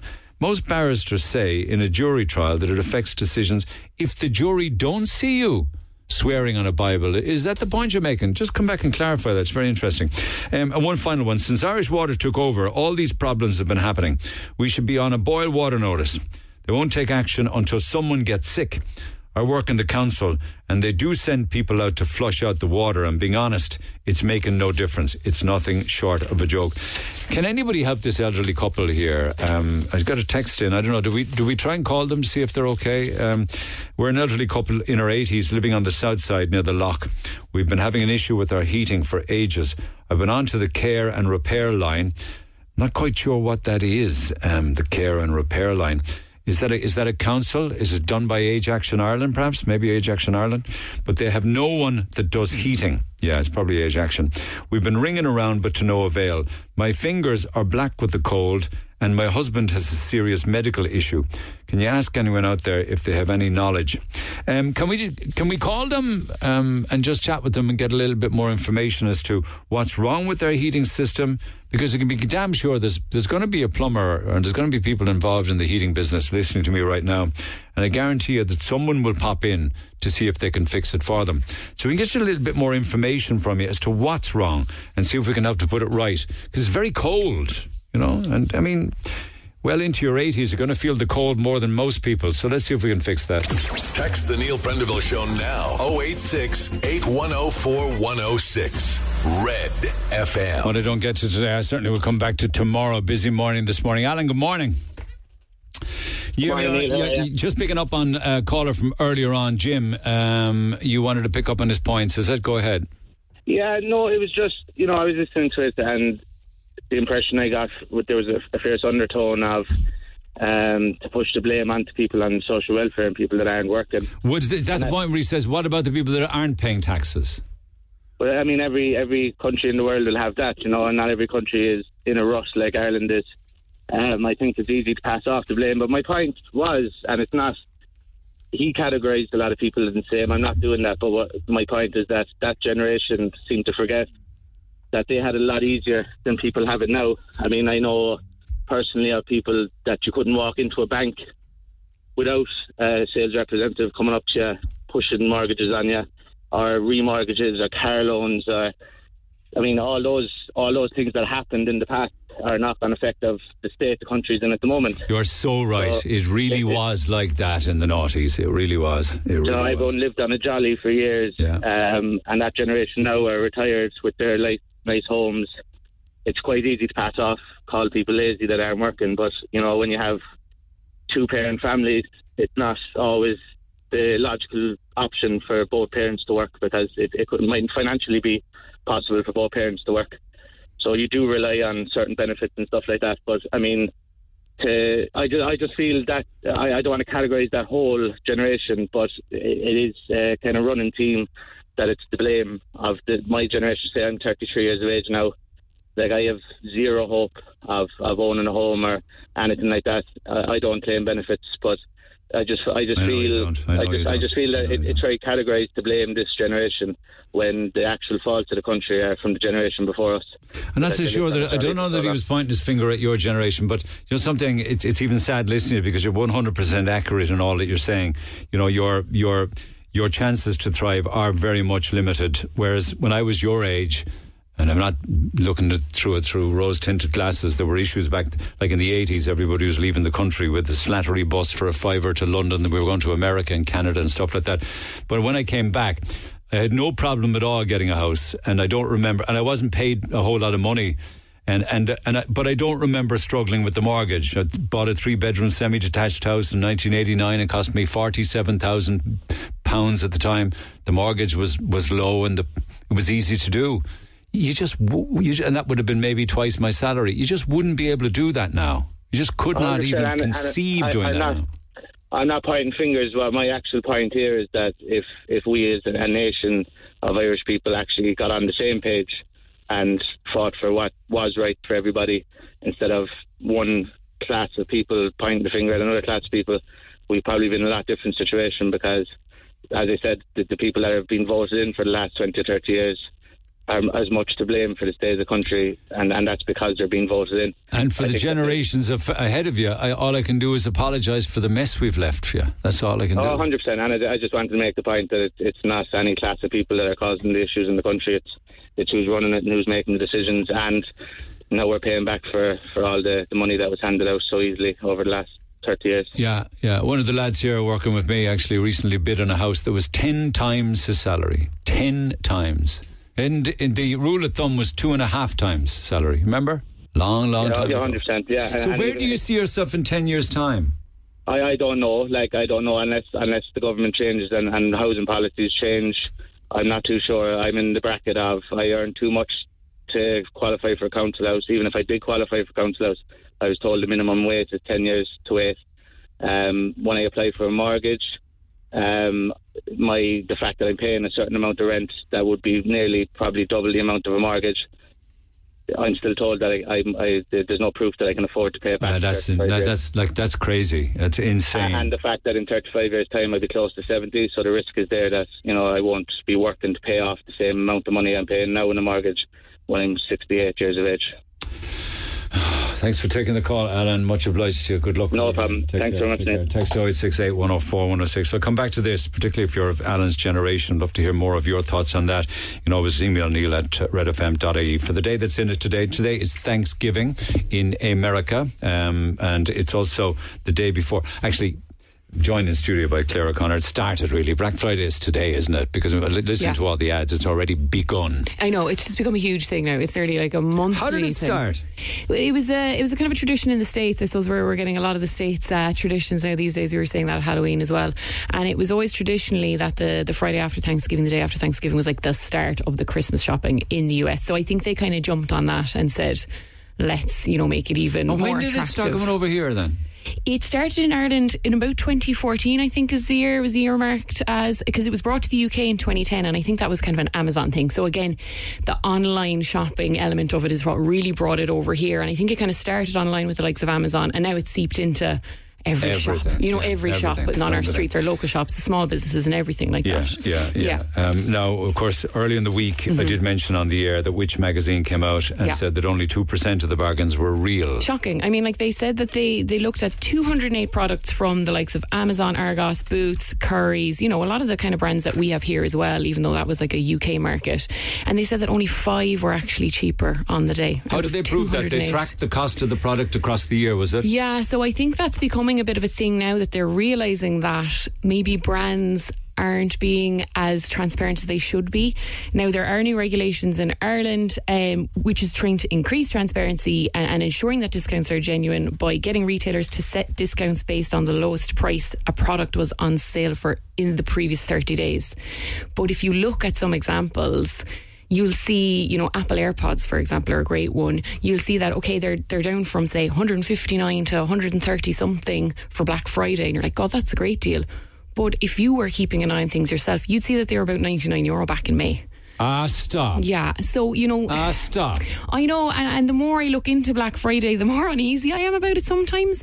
I think that, like, you really need to do your research and you nearly need to be thinking about what you want well in advance so that you know you're getting a genuine deal, because it's very hard. But people shouldn't have to. They should be relying on honesty. I know, absolutely. And transparency. Yeah, like in the UK, there are apps. Remember I was saying it this morning, we don't have that equivalent where you can track a product all year long on different apps. They're .co.uk apps. And there was, and Price Spy was one of them, and it actually, they did have an Irish Price Spy, but it was discontinued for some reason. That's a shame. But they are very, very interesting to look at, even, you know, just from an interest point of view, because you do see the price of it, you see the graph of where the price dropped and rose and what brands were selling them at those prices. Okay, you did some pros and cons on. Like, I suppose, buy something if you really are holding off for it and desperately need it. Go ahead anyway with your pros and things, cons. kitchen appliances, laptops, or, you know, if you really want to treat yourself, designer goods, you know, are part of Black Friday these days as well. Nice handbag, nice pair of shoes.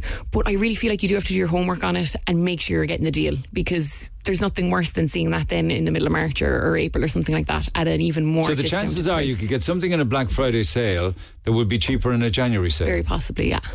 Yeah. And like, look, I mean, you know, it's a great day as well to That's kind of... not too bad, but it'd be an awful lot worse if you could have got the shoes 2 months ago cheaper. Know, That's the big thing. Especially when I think, you know, and it's almost like a thing now, you know, you'd be like, oh God, you know, my washing machine's after packing it in. And it's just like a phrase, like, oh sure, check out Black Friday, or oh, have a look at the Black Friday deals. You know, it's almost just a given that, like, well, Black Friday is the best time to buy something. And you know, a lot of the things we've been seeing recently online and in the newspapers are kind of indicating that it isn't. Yeah, I mean, there was a Toshiba 50-inch television was cut from $399 to $289 at Argos, but by January it had dropped again to $279. Then there was another example of a Samsung soundbar with a subwoofer, $225 to $215, but it was $175 last August. Yeah. So $175 last August dropped to $215 for Black Friday. That's dishonest. You know, it is. Like, okay, so obviously they've dropped the price, but they're not necessarily saying it's not the lowest price. Yeah, the lowest price ever. So, like, there is a lot of cons, and it's so easy to get sucked in, and it's very easily as well to spend unnecessarily, you know, and to kind of just go and look at stuff for the sake of things. So I would say, like, if you're kind of looking at diving into Black Friday, do your research. Online, are people buying online, or are they going physically into bricks and mortar shops? I think online is really popular, but I think it's good to shop local as well. We all know how important it is to shop local, even, you know, at the smaller places. But of course, even if you're going to the bigger international brands, at the end of the day, you're putting money into your local shop, and you know that's going to support. Or will they be fighting the queues now tomorrow? I think that was a big thing in the States. You know, you'd see these crazy videos online of people, like, you know, I've been there crawling for Black Friday, and they're fighting. Yeah, you've seen them fighting and arguing with each other. Yeah, or, you know, all hordes outside shops at midnight. You know, it's intense. So I think that maybe the online, you know, people were going more towards that. But you know, I would say to try and have a bit of self-control. Don't panic. You know, don't kind of fall for the while stocks last, best deal, buy now, and budget a small bit, and you know that'll kind of help to kind of. Do you think that many people do the research and they just know what they want and go and get it, or they just go in and they just go mad? I think it's a bit of both. Like, Depends if you have money or not. I think a lot of people would say, "Oh, I'm going to need a new washer dryer or a dishwasher or a hair dryer or a laptop. I'm going to wait until Black Friday. I'm just going to, pop in." I don't really know how much price comparison people are going to be doing, because you want to trust people and you want to, Kevin showed me a video from a Walmart sale from Black Friday. You should post that, Is that on in North social. Carolina? I think there was it's a crazy absolutely one. mental. They're ripping the shop apart. Yeah. I mean, how come they turn into people like that? It's towels.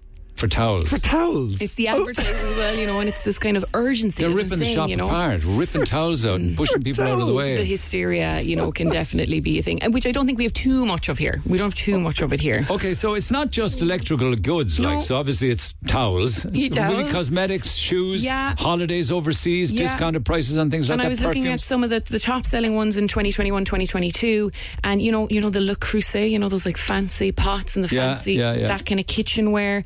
Mattresses, holiday packages, Disney Plus subscriptions, Christmas trees, and the usual like TVs, laptops, Dyson, Hoovers, hairdryers, whatever you have.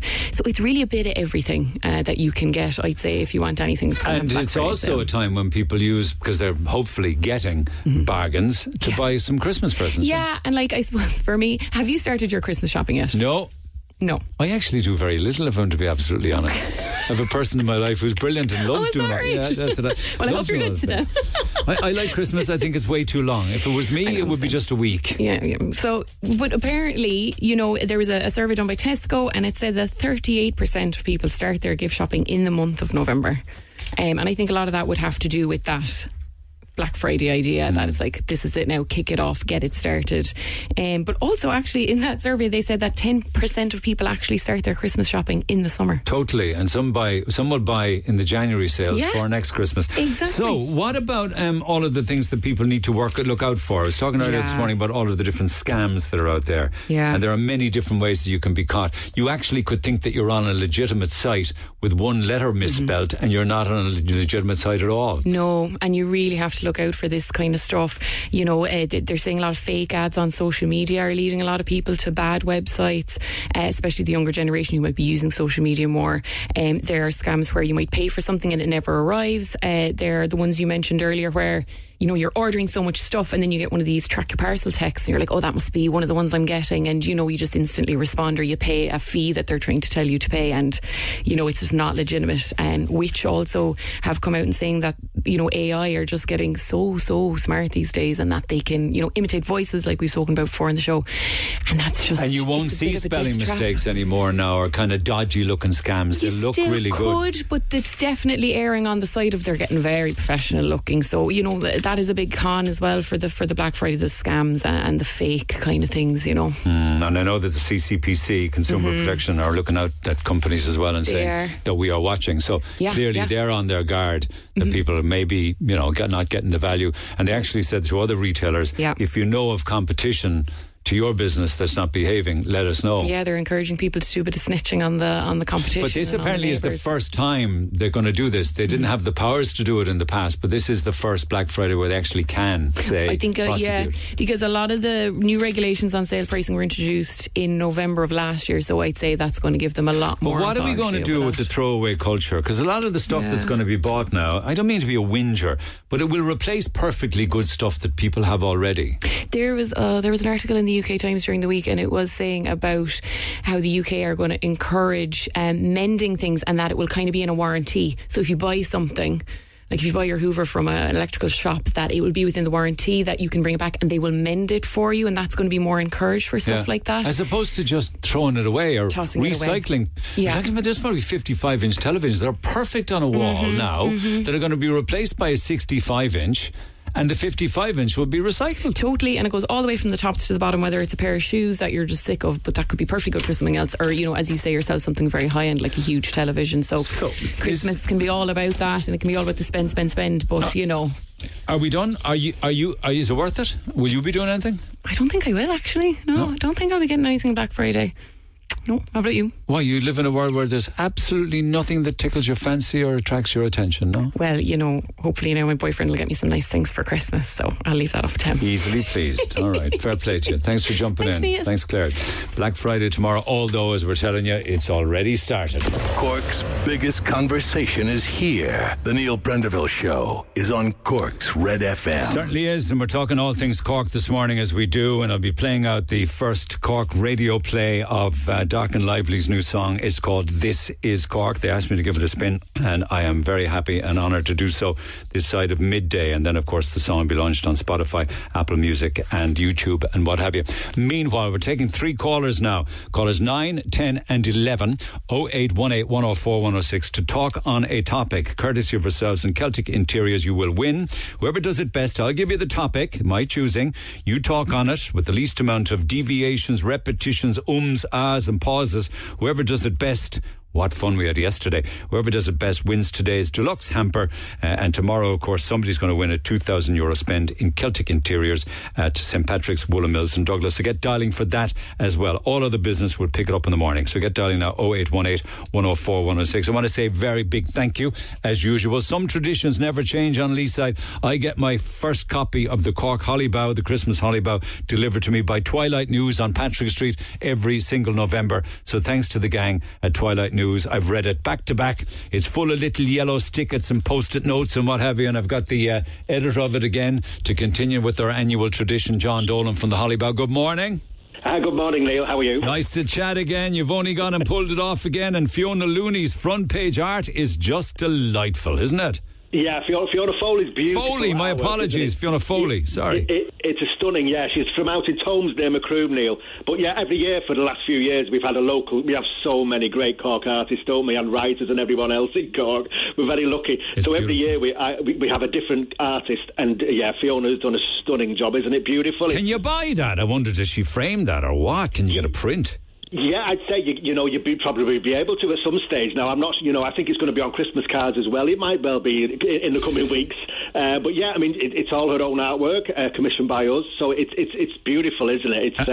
It's higgledy-piggledy is what she calls it is. It's all of the gorgeous, iconic Cork, and on the you can guess on the front page and then find all of the buildings listed on the inside page. It's a beautiful, beautiful piece of art. Well done to Fiona Foley. I've got so many things highlighted here from the read. I love the story of Stephen McCarthy leaving the North Mon and wanting to go in and work with Seamus Murphy, the sculptor. It's beautifully written. It's gorgeous stuff, isn't it? It's really that's a stunning story. Stephen McCarthy, actually, incidentally, he grew up in Cork's north side. I think he lives out in Inverness in Scotland now these days. But he obviously, like all Cork people in the diaspora, he's left his heart in Cork, hasn't he? But yeah, it's a stunning piece. And what I love about that particularly, he's talking about his own parents, especially his mother, about the fact that he wanted to leave school and he didn't want to go on to college, or he wanted to take up a trade. And the kind of, I think we could call it snobbery. I think everyone snobbery was rife in those days. This is the 1960s, and his mother didn't want him to be a sculptor at all. She didn't think it was for him. So she brought him out to Seamus Murphy in Blackpool, and he saw exactly what it was like to be a hard-working sculptor.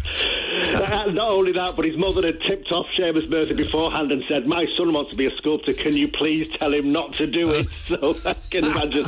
Yeah, it's a wonderful piece, and it's beautifully written, and it describes the north side at the time and the beautiful architecture that was there then and remains there now as well, and Seamus Murphy's work and all those things. Yeah. But yeah, it's just a great Holly Bough story, isn't it? It is. Rich in Cork life. It's exactly doing that. A bit like Liam O'Higgins' beautiful, beautiful, nostalgic look at his childhood in the Marsh. It's gorgeously written up to and including when they go out for the Rand Day. But he said they were poor, but they felt rich. Do you know what I mean? Yeah, isn't that a lovely line? It's true, because they were growing up, and I think he lost a parent when he was very young, and he was brought up partly by an aunt, and who were living in, lots of them all in one roof, and different stories of a house in the old marsh there.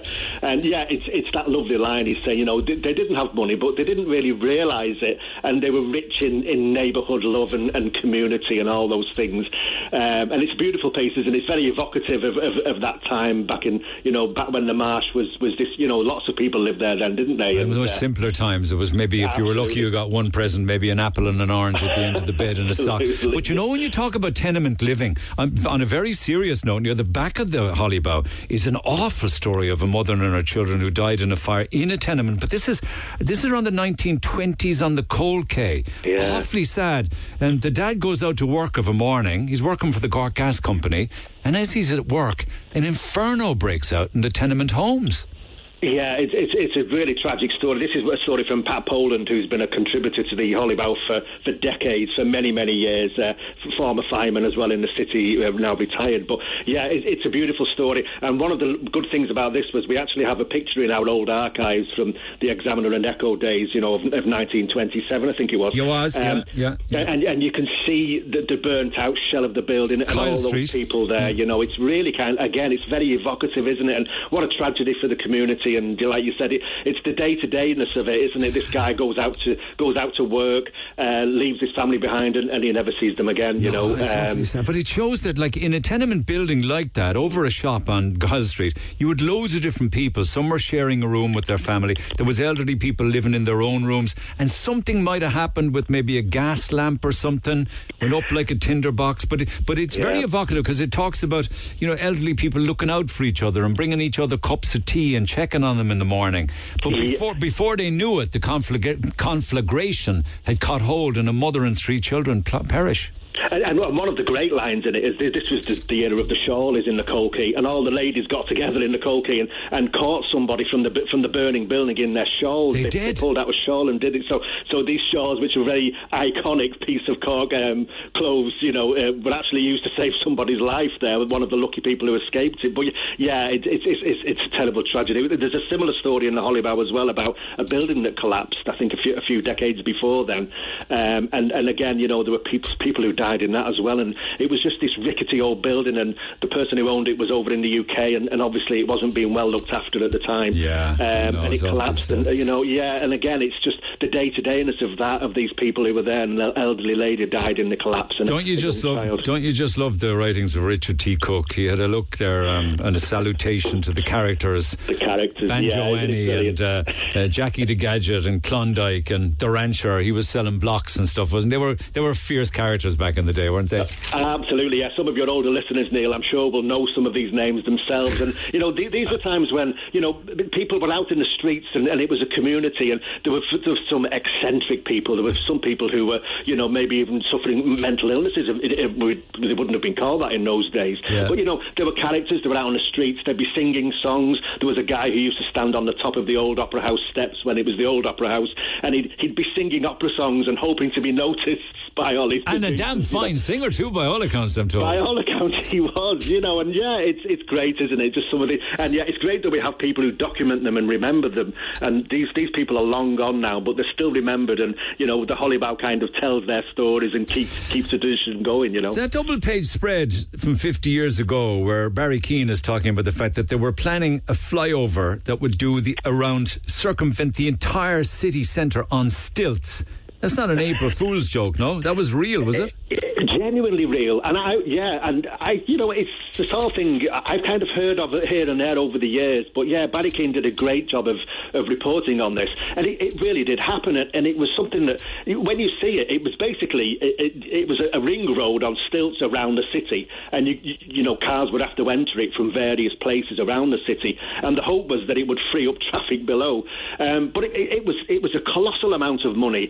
It was opposed by, and again we're going back to the Marsh. Lots of the old houses in the Marsh would have been gone under this plan as well. They'd have demolished half the city to put that in there. They would have demolished. It's like space age, and it was 50 years ago. Maybe we're regretting now that they didn't do it. Well, maybe down the years, but it's funny because he starts the story by saying in the early 60s he remembers he was about 5 years old in the back of his dad's old car, and he remembers being literally 2.5 hours on the quays waiting to turn right and not being able to because there were bridges closed at the time, and everybody had to go through Patrick Street, didn't they, to get through Cork, and it was just horrendous. And even then they knew that they had to do something. It was an ambitious plan, but in our eyes now, where we're trying to I guess pedestrianise utilise the city more and drive the car away a little bit more. I know. It looks awful, doesn't it? Yeah, I know. Listen, it never reached fruition anyway. It was opposed. Another form of transportation actually is Cork Airport. I love this story because it talks of Mother Teresa coming into Cork Airport. The crew of Apollo 11, Neil Armstrong, Sean Connery, Keith Floyd, Bill Clinton, they all came in. But Jane Mansfield, the sex siren, came in years ago, right? And apparently she was going down to do some kind of a gig down in West Cork, was it? And the Catholic Church had it cancelled, is that right? Well, I apparently so, yeah. That's another of the stories. She packed up her bag and she headed to Bristol and says, it was just amazing. It's crazy stuff. I mean, yeah, that's the Holly Bough. It's just rich in people. It's written by the people for the people. I always say every year, Neil, because it's a different world. It's historians contribute, and Shane Lehan has written a lovely piece about the 1970s Christmas dinner. Oh, I love that. That's brilliant. Yeah, that was so good. That's the 1970s Christmas dinner, and he does the starter and everything, which would be the grapefruit with the half a Chivers glazed cherry on top. The prawn cocktail he mentions, which was, and then the sauce was basically, I think it was salad cream and ketchup mixed together, and two lettuce leaves. Where you got them from back in the day, who knows? Stop. And then of course, like you have the ongoing fight on Lee's side whether the stuffing should be bread stuffing or potato stuffing. And I love this talking about the wine and the fact that it was so new to many houses back in the 1970s that someone had asked for a glass of wine and it was a darkened bottle and nobody knew whether it was white or red and nobody cared. It was just like wine. You were more likely to get a bottle of Tanora on the table, weren't you? Well, that's true. Yeah. It's funny stuff. Oh my God, I just love it. Love the double page spread. I love the double page spread of Michael O'Regan, the Echo Boy, close to your own heart. Gorgeous photographs. Yeah, Michael passed away there just after Christmas last year, and I was at his funeral, and actually the Taoiseach at the time, Maher Martin, was at the funeral as well, and his family. His nephew did a beautiful eulogy, which we reproduced in the Holly Bough, about his uncle Michael, and in the kind of warts and all piece. He was so beloved, and he was a Catholic. He was saying he'd have people on. He was such a great street character. We were talking about characters of Cork, and there's one, Michael O'Regan, who's sadly no longer with us, isn't he? What a lovely article that is. I love it. There's article after article. I wish I had more time. The story of Jeremiah Scully being caught by Tom Barry's Flying Brigade down in Roscarbery. What an incredible story. That's worth the Holly Bough for that story alone. Oh, it's amazing, isn't it? Yeah, that's his granddaughter in England and her grandfather, who I think it was out in Roscarbery, wasn't it? It was, and he had to leg it to England and change his name because he was on the run. And maybe, in hindsight, he should never have been on the run in the first place. I think there seems to be a consensus now, both locally and amongst the family, that he never betrayed Tom Barry and the IRA at the time, and that was the perception at the time, and obviously he had to flee for his life. But yeah, it's a very good story. But this guy, he became a postman in England. He'd been a postman in Roscarbery. Married a second time, two different families. Yeah, amazing. Absolutely amazing. Listen, you've done it again, man. I wish I had more time. Congratulations on a kicking Holly Bough, and it'll sell like hotcakes as usual, John Dolan. Thanks so much for taking the call. Thanks, Neil. Well done. John Dolan, editor of the Holly Bough, and you'll see it everywhere, the iconic big red mag. And it always, for me, indicates the arrival of Christmas, and it's just great. I don't know if any other city is as blessed to have something like this coming out every single year.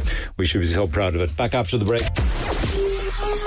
Talk to Neil Prendeville now. 0818 104 106. Cork's Red FM. Dark and Lively played in studio in July. They're supporting Jerry Fish and Ballycotton on New Year's Eve, and their new single is launching today. They asked me to give it a spin, first airplay. Happy to do it. Won't be able to play it all, but this, lads, this is Cork. However we think around 15.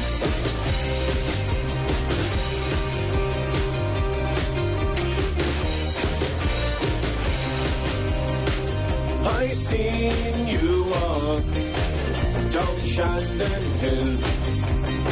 Saw you lace your boots up on Murphy's windowsill.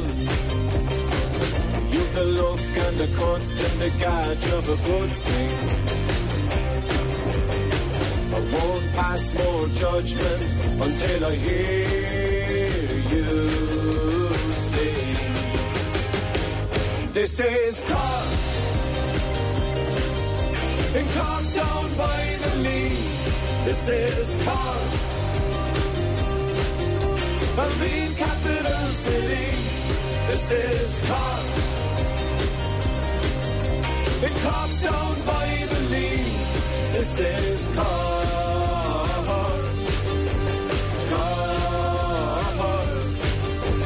Cllr. This is Cllr.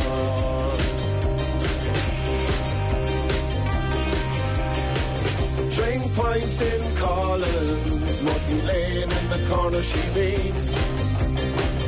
Meet the homegrown hero, the legend, the Roy Keane. You can spend summers down the Marquee in Emmett Place and the Everyman. Some cider on a Sunday down the Maradai when you can. This is Cork. In Cork down by the Lee. This is Cork. A real capital city. This is Cork. In Cork down by the Lee. This is Cork. Cork. Cork.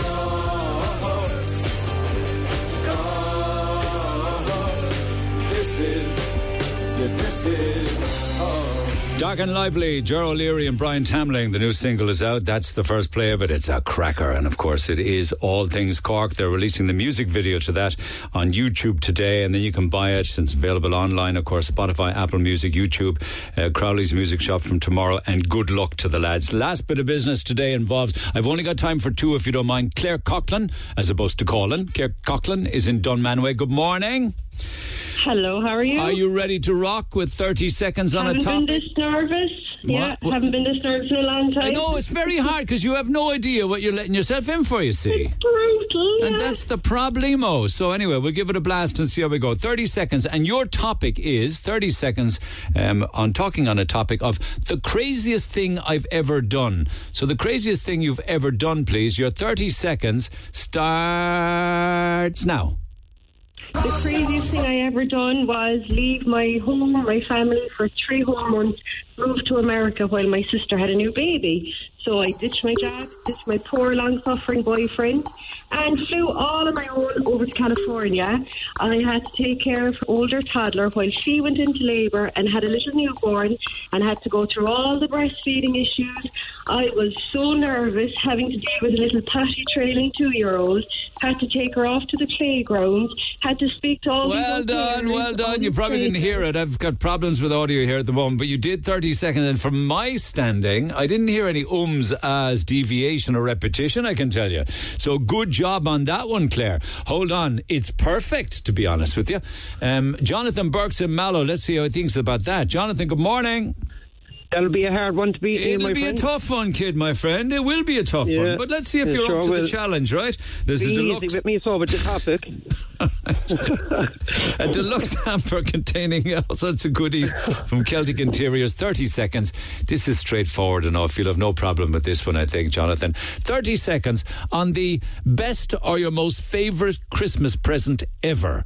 And your 30 seconds on that starts now. The best present ever. It's a no-brainer. I got the PlayStation, but Donkey Kong was out at the time, and myself and my brother, we actually stayed up nearly 24 hours playing Donkey Kong just to conquer it. But the best buzz about the part of it was the way it was wrapped that morning. Sure, I was a big child back then, and just ripping the thing apart, I couldn't believe what I got. But saying that, then about 20 minutes into it, I realised we had to take about a half an hour to set it up. And as well as that, then there was Donkey Kong 2. So after we cleared the first one, we stayed up 24 hours later, the next one, to conquer the second I don't know what to do. Donkey Kong 2. And then there was Donkey Kong 3, and then the return of Donkey Kong. Yeah, nearly 48 hours we stayed up playing it. Our eyes were nearly turned square, I'd say. Stop, man, stop. Yeah. I just like trying to pick my favourite child here. I don't know what... Neil. They're telling me that you had a slight hesitation in there, I believe. I didn't. No, I didn't. Neil, come on. Do you think you had a slight hesitation, Claire? No. Man, don't do that to me. I'm actually a very nice person. Claire, come on. I think I had more of a flow, and I heard a lot of. Having said that, then have I mentioned? Did I tell you about the time?